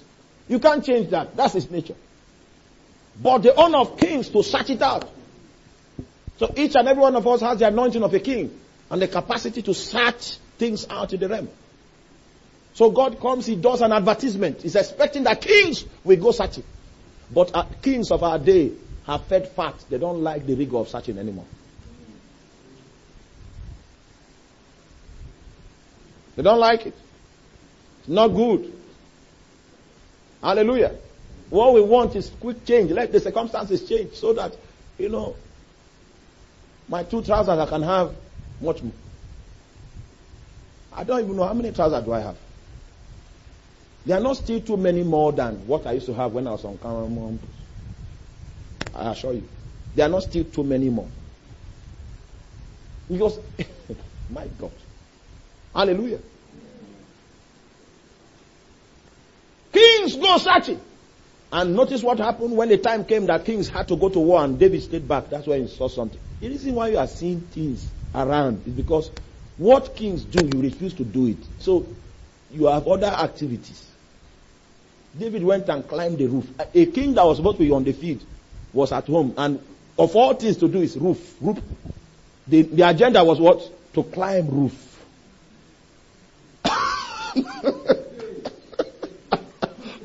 That was a mission at that time.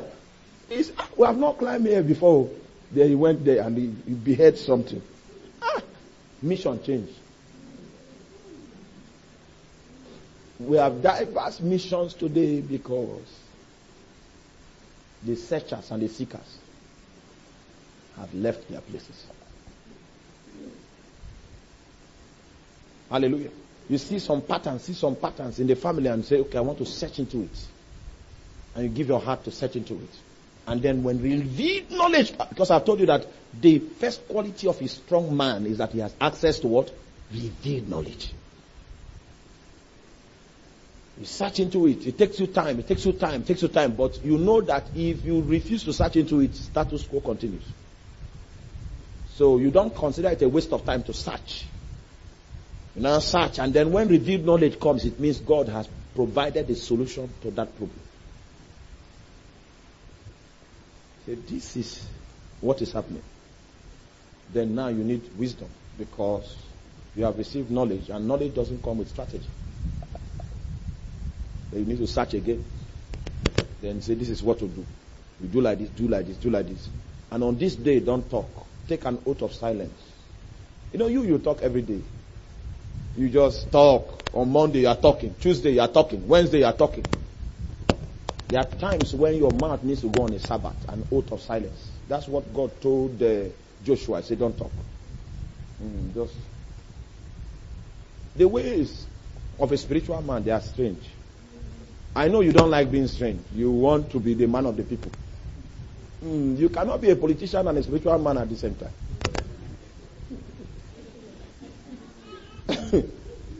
You can't be two of them at the same time. There are times where you take an oath of silence. That's the strategy that came. One of my friends like that, he had been praying for his family because of deaths and all of that, things like that, and then God now told him the source, that there's an altar in your uncle's hut. When you are going there from Makodi to the village, I think Kwande or somewhere, he said, don't talk. So he was in the bus. And then they began to quarrel in the bus, and then they started asking, what are you? Okay, what's your own contribution?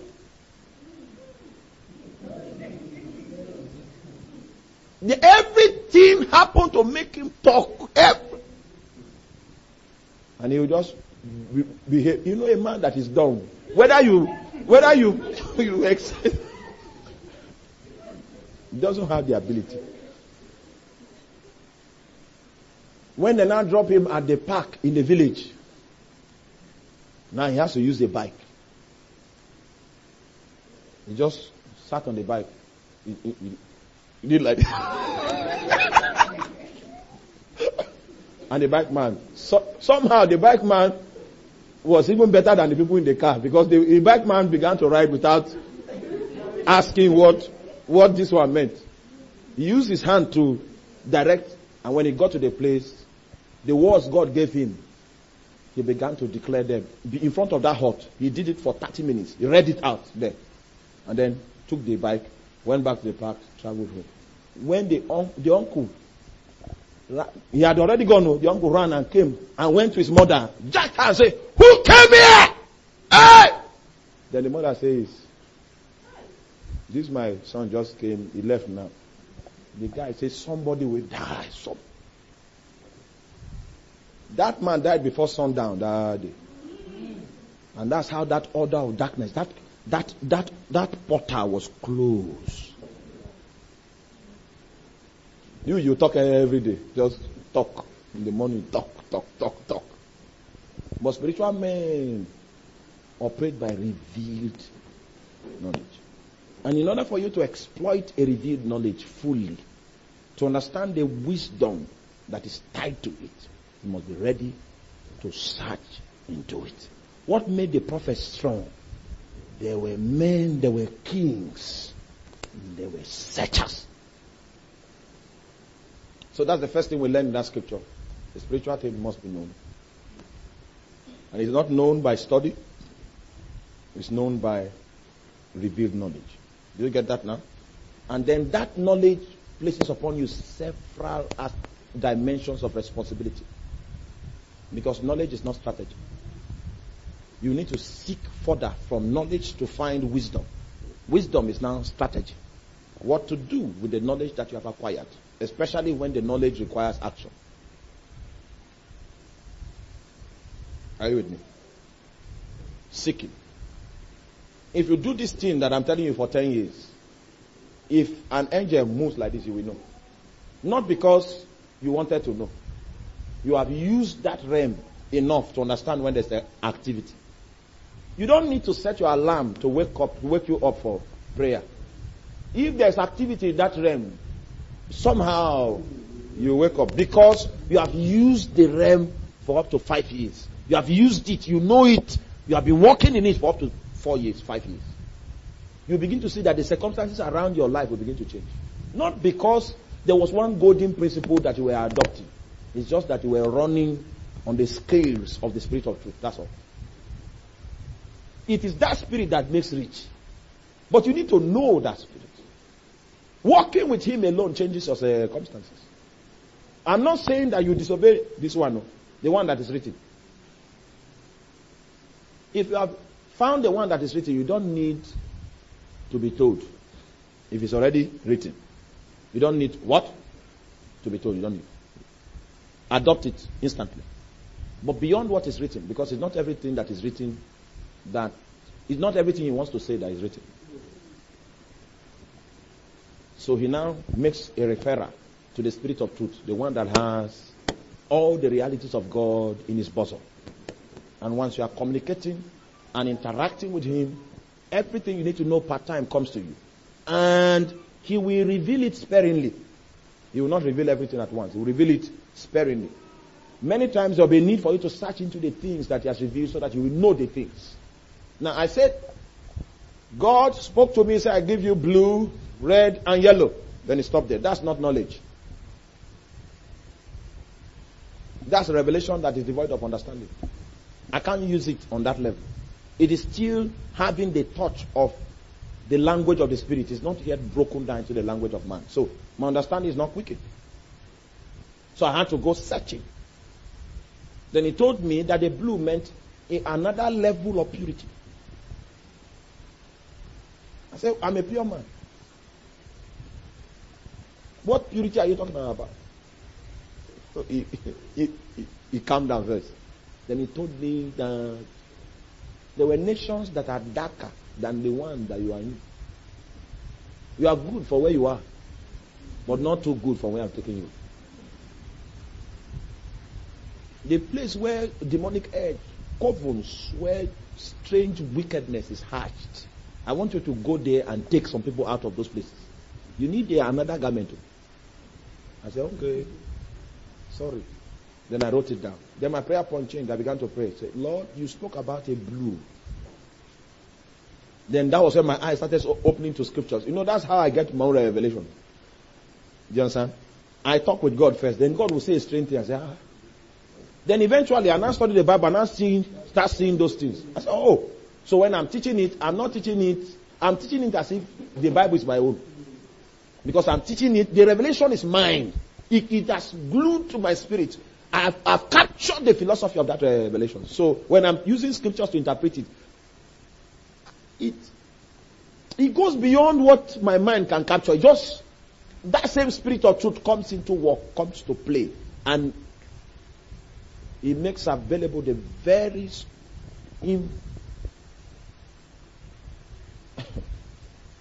So that was what blue was. Then I now went and said, this is red now. Because I was in a meeting and the prophet began to prophesy. And he said, yes. Because I did not know that I've achieved the blue. The prophet was now prophesying and said, God has given you a higher garment of purity. So I now knew, okay. Blue. Maybe the prophet doesn't even know what he said. But you see, what he said can only have meaning within the context of the dealings of God with me. So he just came and he just said something, but only me know the meaning. Then I knew that the prayer point has to change. You know, God has his ways. Then I now started praying for red. He said, red is fire.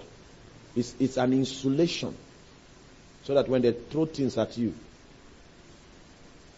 it will fall off. Say, hey. So how will I know that I've received that one? He didn't answer. Say, okay.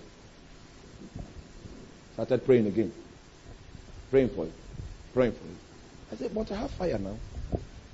I used to see it.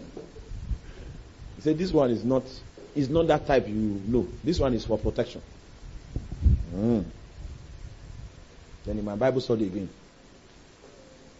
I now started seeing strange things. Amen? Fire. Then I started attending some meetings. They sent a woman from River Niger. And I was preaching. She came from the water. That one, I don't know whether, you know, some of them are not human beings. She came from the water, from River Niger. And then she was sitting at the front. Because she knows that, they know that when I preach, I come down from the pulpit and I'll be walking. So she was sitting there. So I walked close to her like this. And she was taken from the seat. Oh, what? I didn't answer. I was just doing my teaching. Like that. Then God is saying, that fire I told you. Do you know how many things this woman has thrown at you that you don't even know now? Because it's the protective device. Then I went and passed again. This one, I wasn't led of me, I went myself.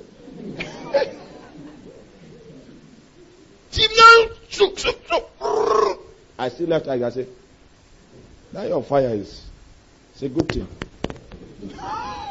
It's a good thing. Because of my knowledge of that fire now, if you wake up in the night in your house and say, hey, there's attack, I will sleep well. Because I know there's fire. I know it. So I don't need to join you in that faithless prayer that you want to start. There's fire. Are you with me? That's how you come into that knowledge that you have received by revelation remains with you. It's glued to your heart. And based on the consciousness of that knowledge, you function with a knowing that makes demand upon the power of God. You understand? Such that, you know, some things are rendered. I've been to shrines to preach to native doctors, and suddenly the man's power is bound. He just can't operate again. He tries to stir up something, stir up, the thing no stir. He brought his ring and said, he talk. Then he now say, wait, he now knelt down. Because that fire is there. You see now. Now, so that's how the revealed knowledge functions. You need it. There are many things that God has been drawing you to search into that you refuse. Today we are going to spend some time that God will give us that desire to search into spiritual things.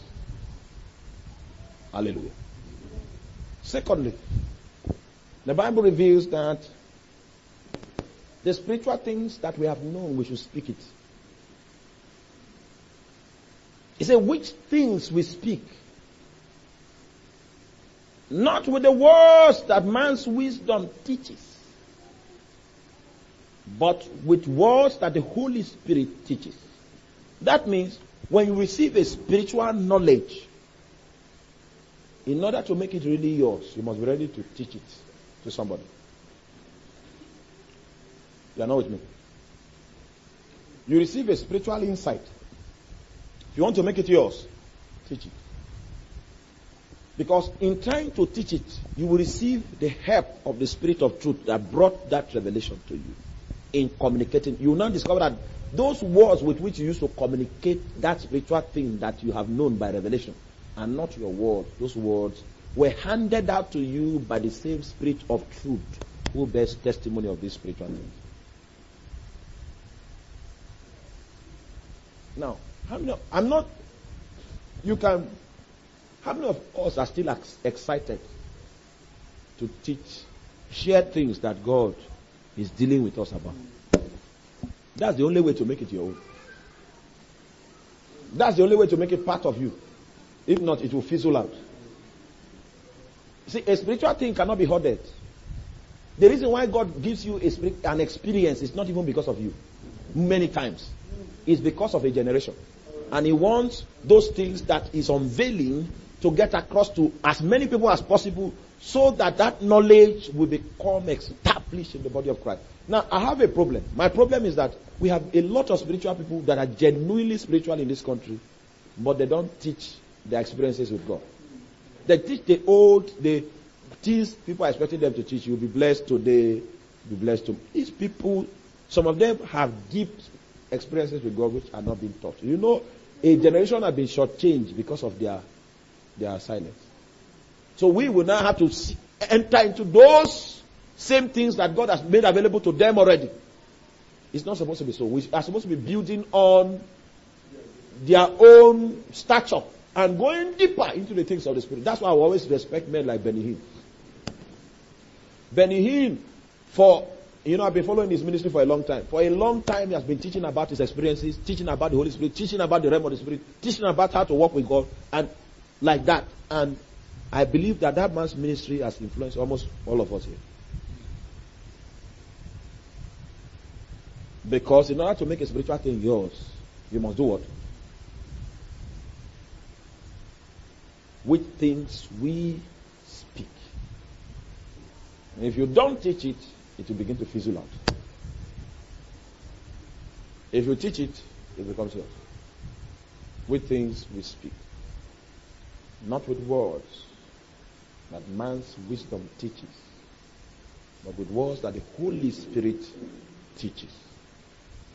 Comparing spiritual things with spiritual. Alright, thirdly,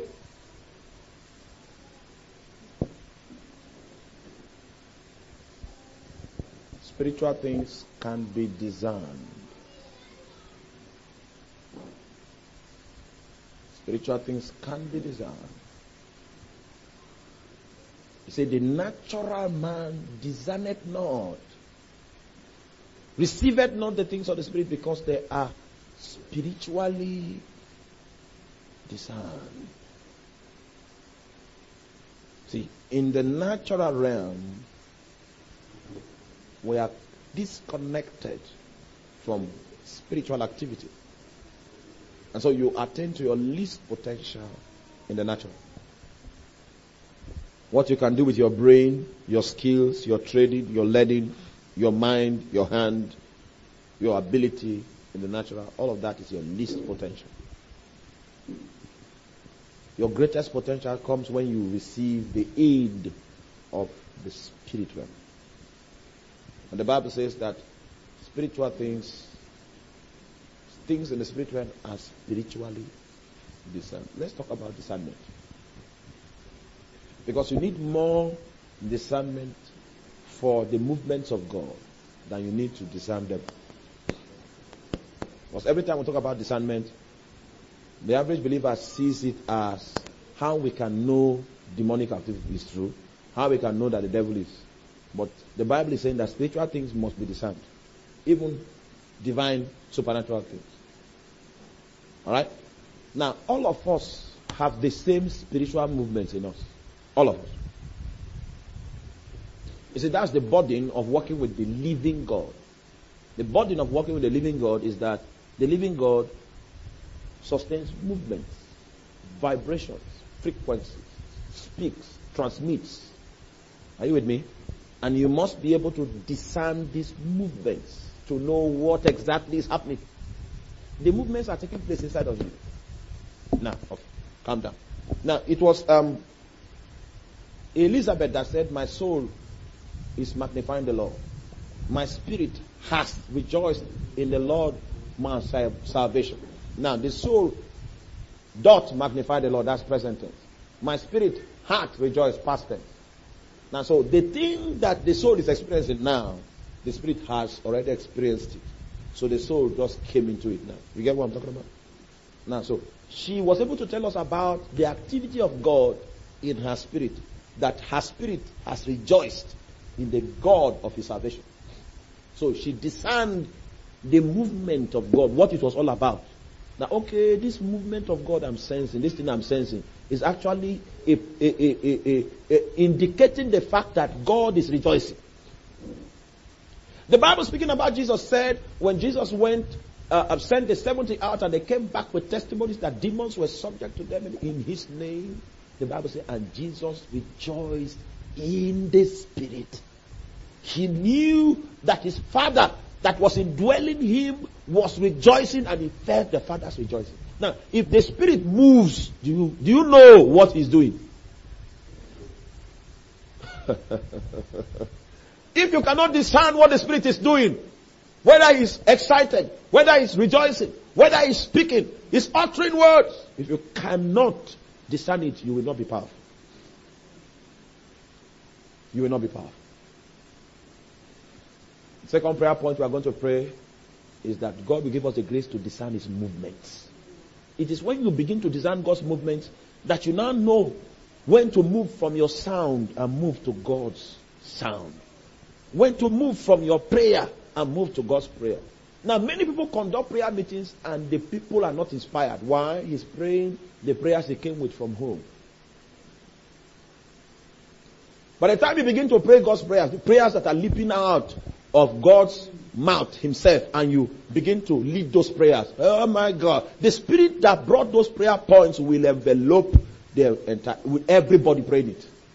Everybody will now have a first-hand experience of the fact that these things were triggered by God. The movements of God must be discerned. Many people come into services, do everything that doesn't synchronize with God and expect that God will move. That's not how it works. You must know God's sound, God's movement. You must discern it. It's just that we don't have time. But we'll try. We'll do some practical. Okay? Discern it. You don't need to sing 50 songs while leading praise and worship. One is enough. One or two. If you strike the chord, it's a continuum. It's a continuum. It keeps birthing. Spiritual things are being birthed. In fact, there's a point where some songs, some utterances in the Spirit, you can't put it to human language. Because it's a birthing of the Spirit that you cannot break down from that energy level.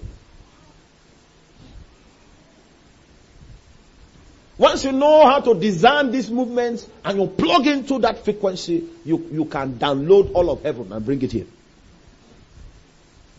So our capacity to discern those movements is what determines whether you are powerful or not. Sometimes you just stood up and say you want to do morning prayer, and God is not praying that morning. What he's doing is that he's singing. He's singing. For 2 weeks in your life, God might not be doing Bible study. Oh, you don't know? What he is doing is that there's a book that he arranged that you should get. He is speaking to you from that book. He's on that book. He will not visit your Bible. You might carry the Bible, it will be dry. But when you carry that book, so move now, move. Don't follow the routine. Follow his movement. Follow his movement. He is the shepherd of your soul, Abi. That means he has the responsibility of giving you what to eat. So he has decided that now he wants to feed you from this book. So remain there. The anointing is on it. When you open it, it's fresh. It's coming. It's coming. It means the shepherd is feeding you from there. Remain. But you now go, you carry your Bible and say, all the way to Kaaba is dry. He said he will lead you, make you lie in green pastures. The place is green. When you notice that the terrain you are laboring, and that place you are laboring is dry, he's not leading you there. You must discern his movements and move from your sound to his sound. Move from your prayer to his prayer. You are praying for rent. And if you get in tongues, he now moves your prayer. You don't see yourself praying for the deliverance of other people. You say, no, I'm not. Why I'm here is rent. He might be moving your prayer like that because he has handled that rent. But you insist that because you have not discerned it. The power of God, the ability of God, the might of God moves in the direction of his will. The spiritual man is flexible. He doesn't have any agenda when he comes into God's presence. He allows the strong one determine the pathway. And he moves from his own sound into God's sound. When you come to lead prayer, start speaking in tongues first. Don't leave that prayer point you came with from home. Just be speaking in tongues. Speaking in tongues. A time will come when you strike the fountainhead, and maybe a scripture will drop upon your spirit. Start from there. Let the prayer point. Yes, you want to pray about Nigeria. You don't know how he wants to order the prayer meeting. So let's start first and be going. And then he now opens and one scripture drops. You just say, wait. Oh yeah, you read that scripture. You raise the prayer. His spirit, the weight of his glory will be increasing because we are aligning. We are aligning, moving from our sound to his sound. A time comes when we are fully aligned.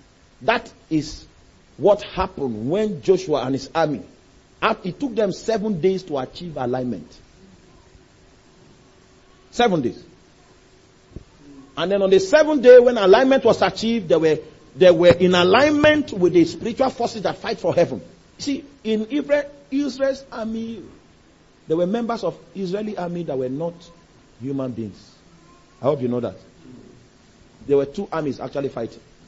So, the captain of the spiritual side now made himself visible to Joshua. So that Joshua can understand what is happening. And then Joshua now went there. When Joshua went there, he now asked a stupid question. Say, are you for us? Or against us? Notice the guy said, no. I'm not for you. Neither am I against you. But my loyalty is known. I am the captain of the Lord of hosts. The day I see you fighting for the Lord of hosts, I am with you. If you decide to change mind, that's why you... Because Joshua was not able to discern that was the spiritual side of the army of Israel. He thought it was a separate entity. His punishment was that he should trek around the wall and not talk. He talks too much. For 7 days, trek. Just 7 days of punishment so that he can just achieve alignment.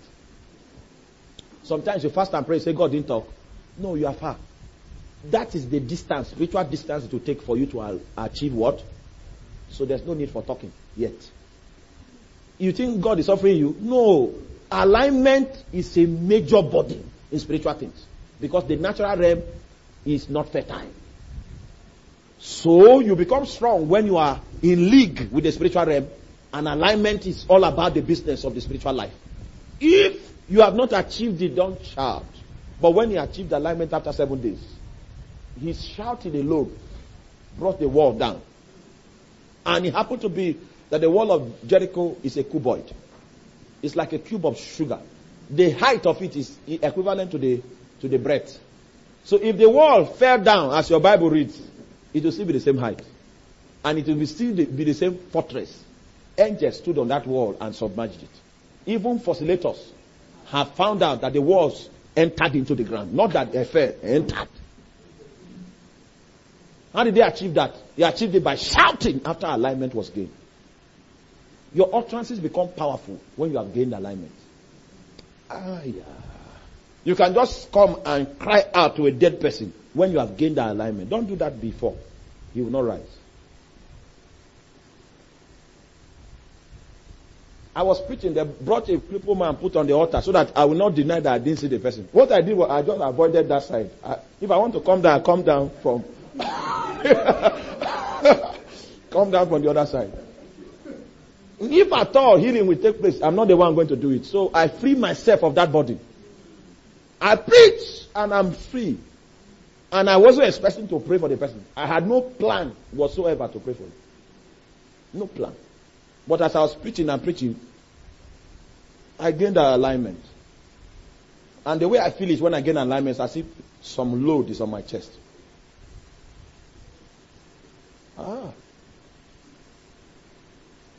Then I look at the man.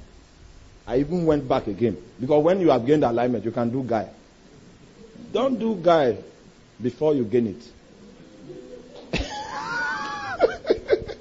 And I commanded the man to stand up. And the man refused to stand up. So I went and pushed him. He's a military man. He began to walk. I knew he would walk because I've gained that alignment. I've moved from my sound to his sound. So if I speak now, angels will ride on it.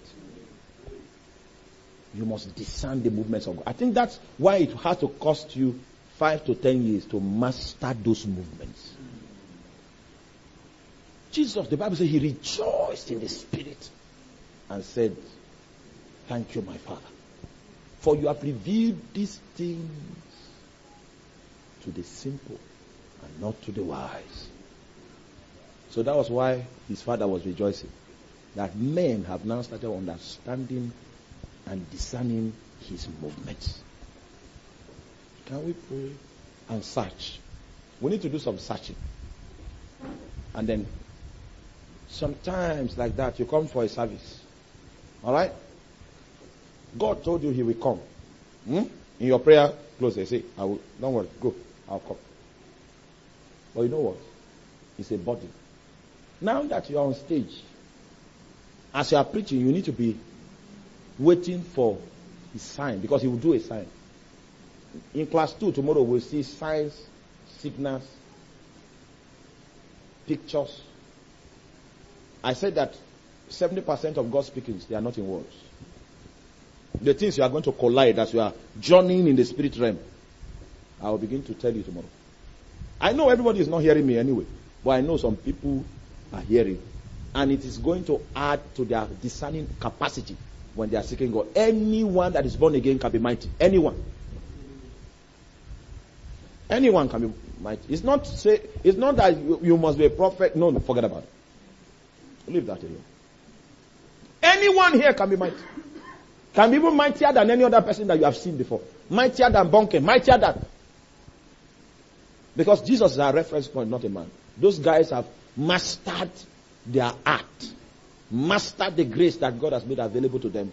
And they have moved it to that level of excellence. And Bonke did not go to school. Bonke didn't go to school. He was so dumb that his father felt it was not an investment that was wise to put him in school. And when he saw that he had nothing, he learned the way of the movements and became a master. Today, his elder brother that they sent to school that read mathematics, we don't know his name and we will never know it. But there's nobody in this generation that doesn't know Reinhard Bonke. In fact, it's government that is a godless government. They believe he knows God, so they are also paying tithes to his ministry. The government doesn't believe there's God, but they saw him and say, hey. So part of his crusades are sponsored by the German government. So his government, that is brother, the government doesn't know him. He knew that there was no hope. He learned the movement. He learned the ropes. That's the burden of working with the living God. He moves. Sometimes we begin to laugh. You must know when he's laughing. Oh, he's a complete personality. He can frown sometimes and say, then you beg him. Say, okay. Don't try it again. Say, all right. Hallelujah. Know his movement. And sometimes he will just come like this. And he will just say one funny thing. You say, hey, you two can crack joke. Then you will just say, come on. My God. It's a blessed place to be. And everyone that is born again has access. Can we pray for the next 5 minutes? To ask God this morning, as we close, to give us the desire to search into deep things in God. Give us the desire to search into these things. It is the glory of God to conceal a thing. and the honor of kings to search it out. That the Lord give us the grace to search things out. Search it out. Many things that God will have you search out. Many things that God will have you peep into. Many things that God will have you peep into. He wants you to search it out. It's accessible by the Holy Spirit. Eyes have not seen. Ears have not heard. It has not occurred in the heart of man what God wants to do. God wants us to search it out. He wants us to bring it out of the depths of the Spirit, and He wants you to make it your own. He wants you to make it your own. Mambres kofalaski valandaya. The least among us can become as strong as David. God can stir His strength over your life so strong, so mighty, so powerful, that men will say, Saul among the prophets. How come this great knowledge has been given to him? How come this strange power is wielded by his hand? How come a man from this family can rise this high? It is the Spirit that quickeneth. The flesh profits nothing. The words that I speak unto you, there are spirit, there are life. Os evrena sakebagwatebos kalandedi. Broska vesazaila mandako. Take us deeper. For there is a path which no fowl knoweth. The vulture's eyes have not seen it. The lion's webs have not trodden it. The fierce lions have never passed by it. Take us, O Holy Ghost, through that path, the secret chambers of God. Cause our eyes to behold great and mighty things that we do not know. Kubres avazena, ubres kavenila bande kupatami. Overwhelm our ignorance. Overwhelm our insufficiency. For the Spirit beareth. Help at our infirmities. Help bow our infirmities. Cause us to mount up with wings like eagles. Let us access the high places in the realm. Let the two-edged sword be placed in our hands, that we might execute judgment and vengeance that has been written. Oh God, cause the strong to rise from amidst us. Cause the mighty to wake up from their slumber. Let the heavens be open. Mambres kovazamenai. Ebrama kepotoskile mendroa. La ira daski balaske bronda makanda. Ailemo brae baroski vasamande. Baraki manskebre busata branda. You are not alone. You are not alone. You are not alone. Zingleberos kembalina. Raebris kofes kabrande la kabeda. La ebris zizalende komba. La ebris sakombregade. La ebris ivazima. La bakabe. La area suzale. La broska fakatambrela. Rubadi. La ebras kevanande. Babos kabaya. La krepotis kabazaila. Rebetis kambrola. Braika berekende. Lura dulama. La ikabede na sombra. Abos kamila egadora. La limamama. Eyes have not seen, ears have not heard, it has not occurred to the heart of man what the Lord has set for them that love Him. Iske lobriga vizande la copre capadula askibalande Bukapa, Bukapa, Saengla Satwa, Lebras Kapate Bakatabo, a priest Kaba, raise from among us the strong, raise from among us the strong, raise from among us the strong.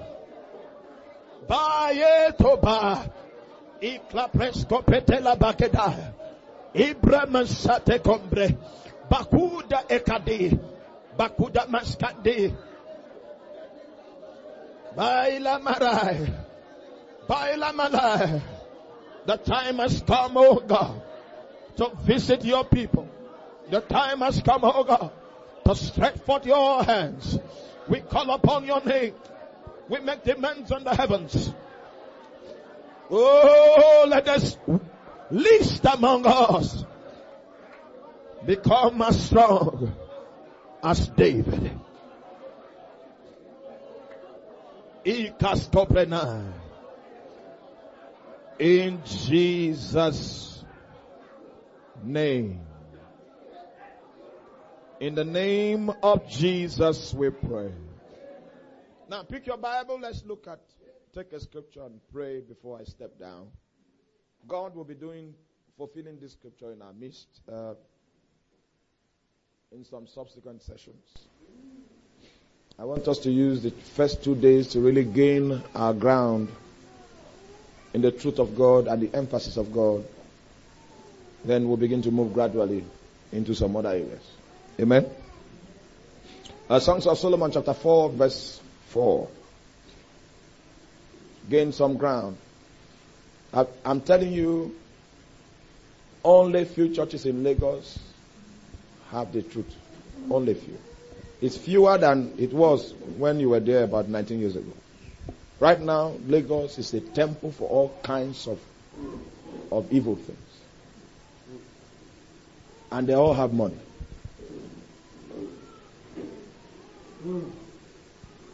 Somebody said that he is possessed by a fallen angel and he has followers.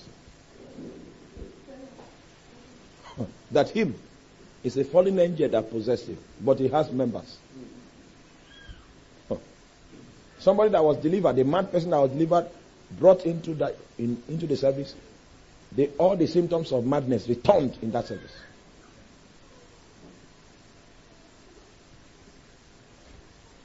The Lord will help us. Amen. There's no better time in the history of humanity where we need the ability to discern our God and his movements than now. God will make the strong out of us. The least among us will be as strong as David. Amen. He will give us strange insight that men rush over and never get to see. In Songs of Solomon chapter 4 verse 4, the Bible says, thy neck is like the tower of David, builded for an armory, whereon they hang 1,000 bucklers and all shields of mighty men. See, one good thing about spiritual things is that spiritual things don't get lost. The anointing of Elijah is still in the realm. The anointing of Idahosa is still there. Many years later, God deployed the anointing of Elijah on a man, John the Baptist. Many years later. And if you read the way John the Baptist was dressing, and read the way Elijah dressed, you will see that their dress code was the anointing that made it. The information about their outlook, their lifestyle, was forged by what? An anointing. And the Bible says, in the armory of God called the Tower of David, he said, in that place there are 1,000 bucklers, weapons of defense. And also in that place, all the shields that mighty men ever use, all the grace, the anointing, they are kept in store. Just in spiritual realms, things are never lost. Abraham came and offered a sacrifice to God. His grandson came into the same parcel of land where his grandfather offered that sacrifice. And the effect of the sacrifice was still active. And the sacrifice opened a website unto God and a portal to that location, and angels were ascending and descending until the day his grandson came. That thing was a monument that was already established. Hallelujah. Because spiritual things are never lost. God mysteriously brought his grandson into the covenant that his father had with him. Not because the grandson was willing. Because after the grandson encountered God, he woke up and said, if you give me food, give me clothes, and you bring me here again, I will consider whether you will be my God. So he negotiated the salvation. Because he was not willing to be part of the covenant of his grandfather. But God was not angry that the guy was negotiating. Because he was the one that had the legal access into that covenant from God's perspective. And God did him. But you see, God brought the young man many years later into the same covenant that was still active, and he had a witness in the earth. Because spiritual things cannot be lost. There are many covenants that many people that God raised in this land had with God. Many. Some of those covenants have shields and bucklers hanging in the realm of the spirit. And if the covenants that God entered into with them will advance, some of those shields and bucklers must be downloaded. And the Bible says there's a place called the Tower of David where all shields of mighty men are hanging. The only one that you can access is the one that is open to a covenant that is within the jurisdiction of your call and ministry. We can't download all. The reason why John the Baptist was able to download the Elijah song was because his call was relevant to that. You understand what I'm talking about? The circumstances around Elijah were the same circumstances around John the Baptist. In the case of Elijah, there was Jezebel. In the case of John the Baptist, there was Herodias. The whole situation was the same replica. And God chose that same anointing for that time to come back. Great men in the spirit leave covenants behind that can make upcoming generations access their substance in the realm of the spirit. In this meeting, I don't know which day, but maybe Saturday, there are some covenants, some bucklers, shields, weapons that will be downloaded.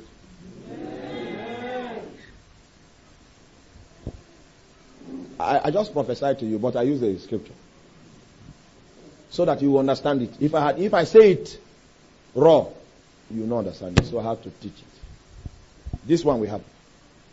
They are bucklers, they are shields, they are things, people that entered into covenant with God while laboring in this land.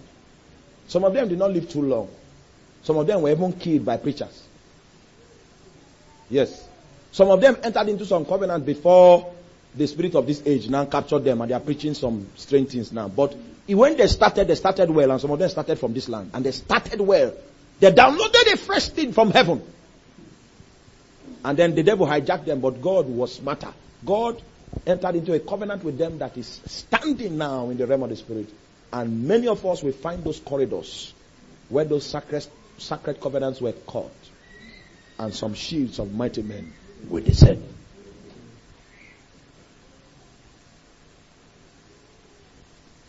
He said, thy neck is like a tower of David.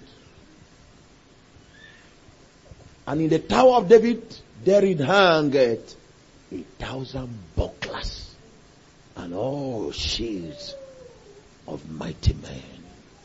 You see, it's the things that are released upon you that makes you mighty. You can just be normal. There's something that can come on your life and begin to function on your life. And suddenly,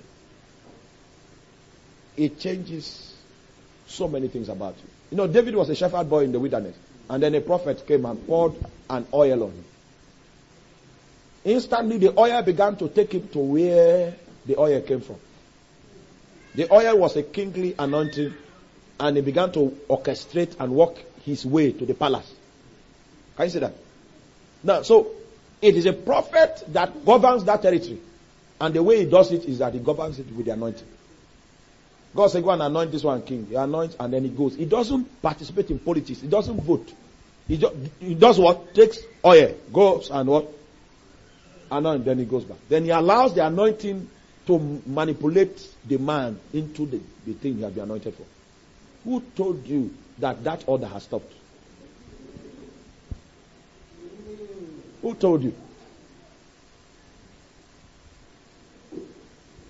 Who told you that you cannot, God can reveal somebody to you and you go and anoint him? A total nobody.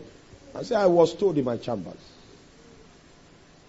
that you will wield the scepter that will make people stand and sit within this territory. And the man is looking, and once the oil is no longer your responsibility. The entire host of heaven goes to work to do the politics. And when they seek for a man of sufficient stature in the entire territory, they find none except this one. The people that do the rigging are the ones that now say, he's the man. He's the man. God knows how to play politics more than us. But we need people that can understand the movements of that realm to know when a shield and a buckler is coming down. That's how the kingdom advances. It advances because men that understand the spirit realm have discerned the movements of God and the area of his priority and favor. Are you with me? A prophet now goes and pours the oil. It takes 12 years before David can ascend that throne.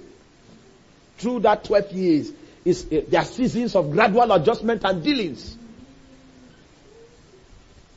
Some of these years, these wasted years that we have as a nation, they are not totally wasted though. God is incubating the preachers that will bring us deliverance.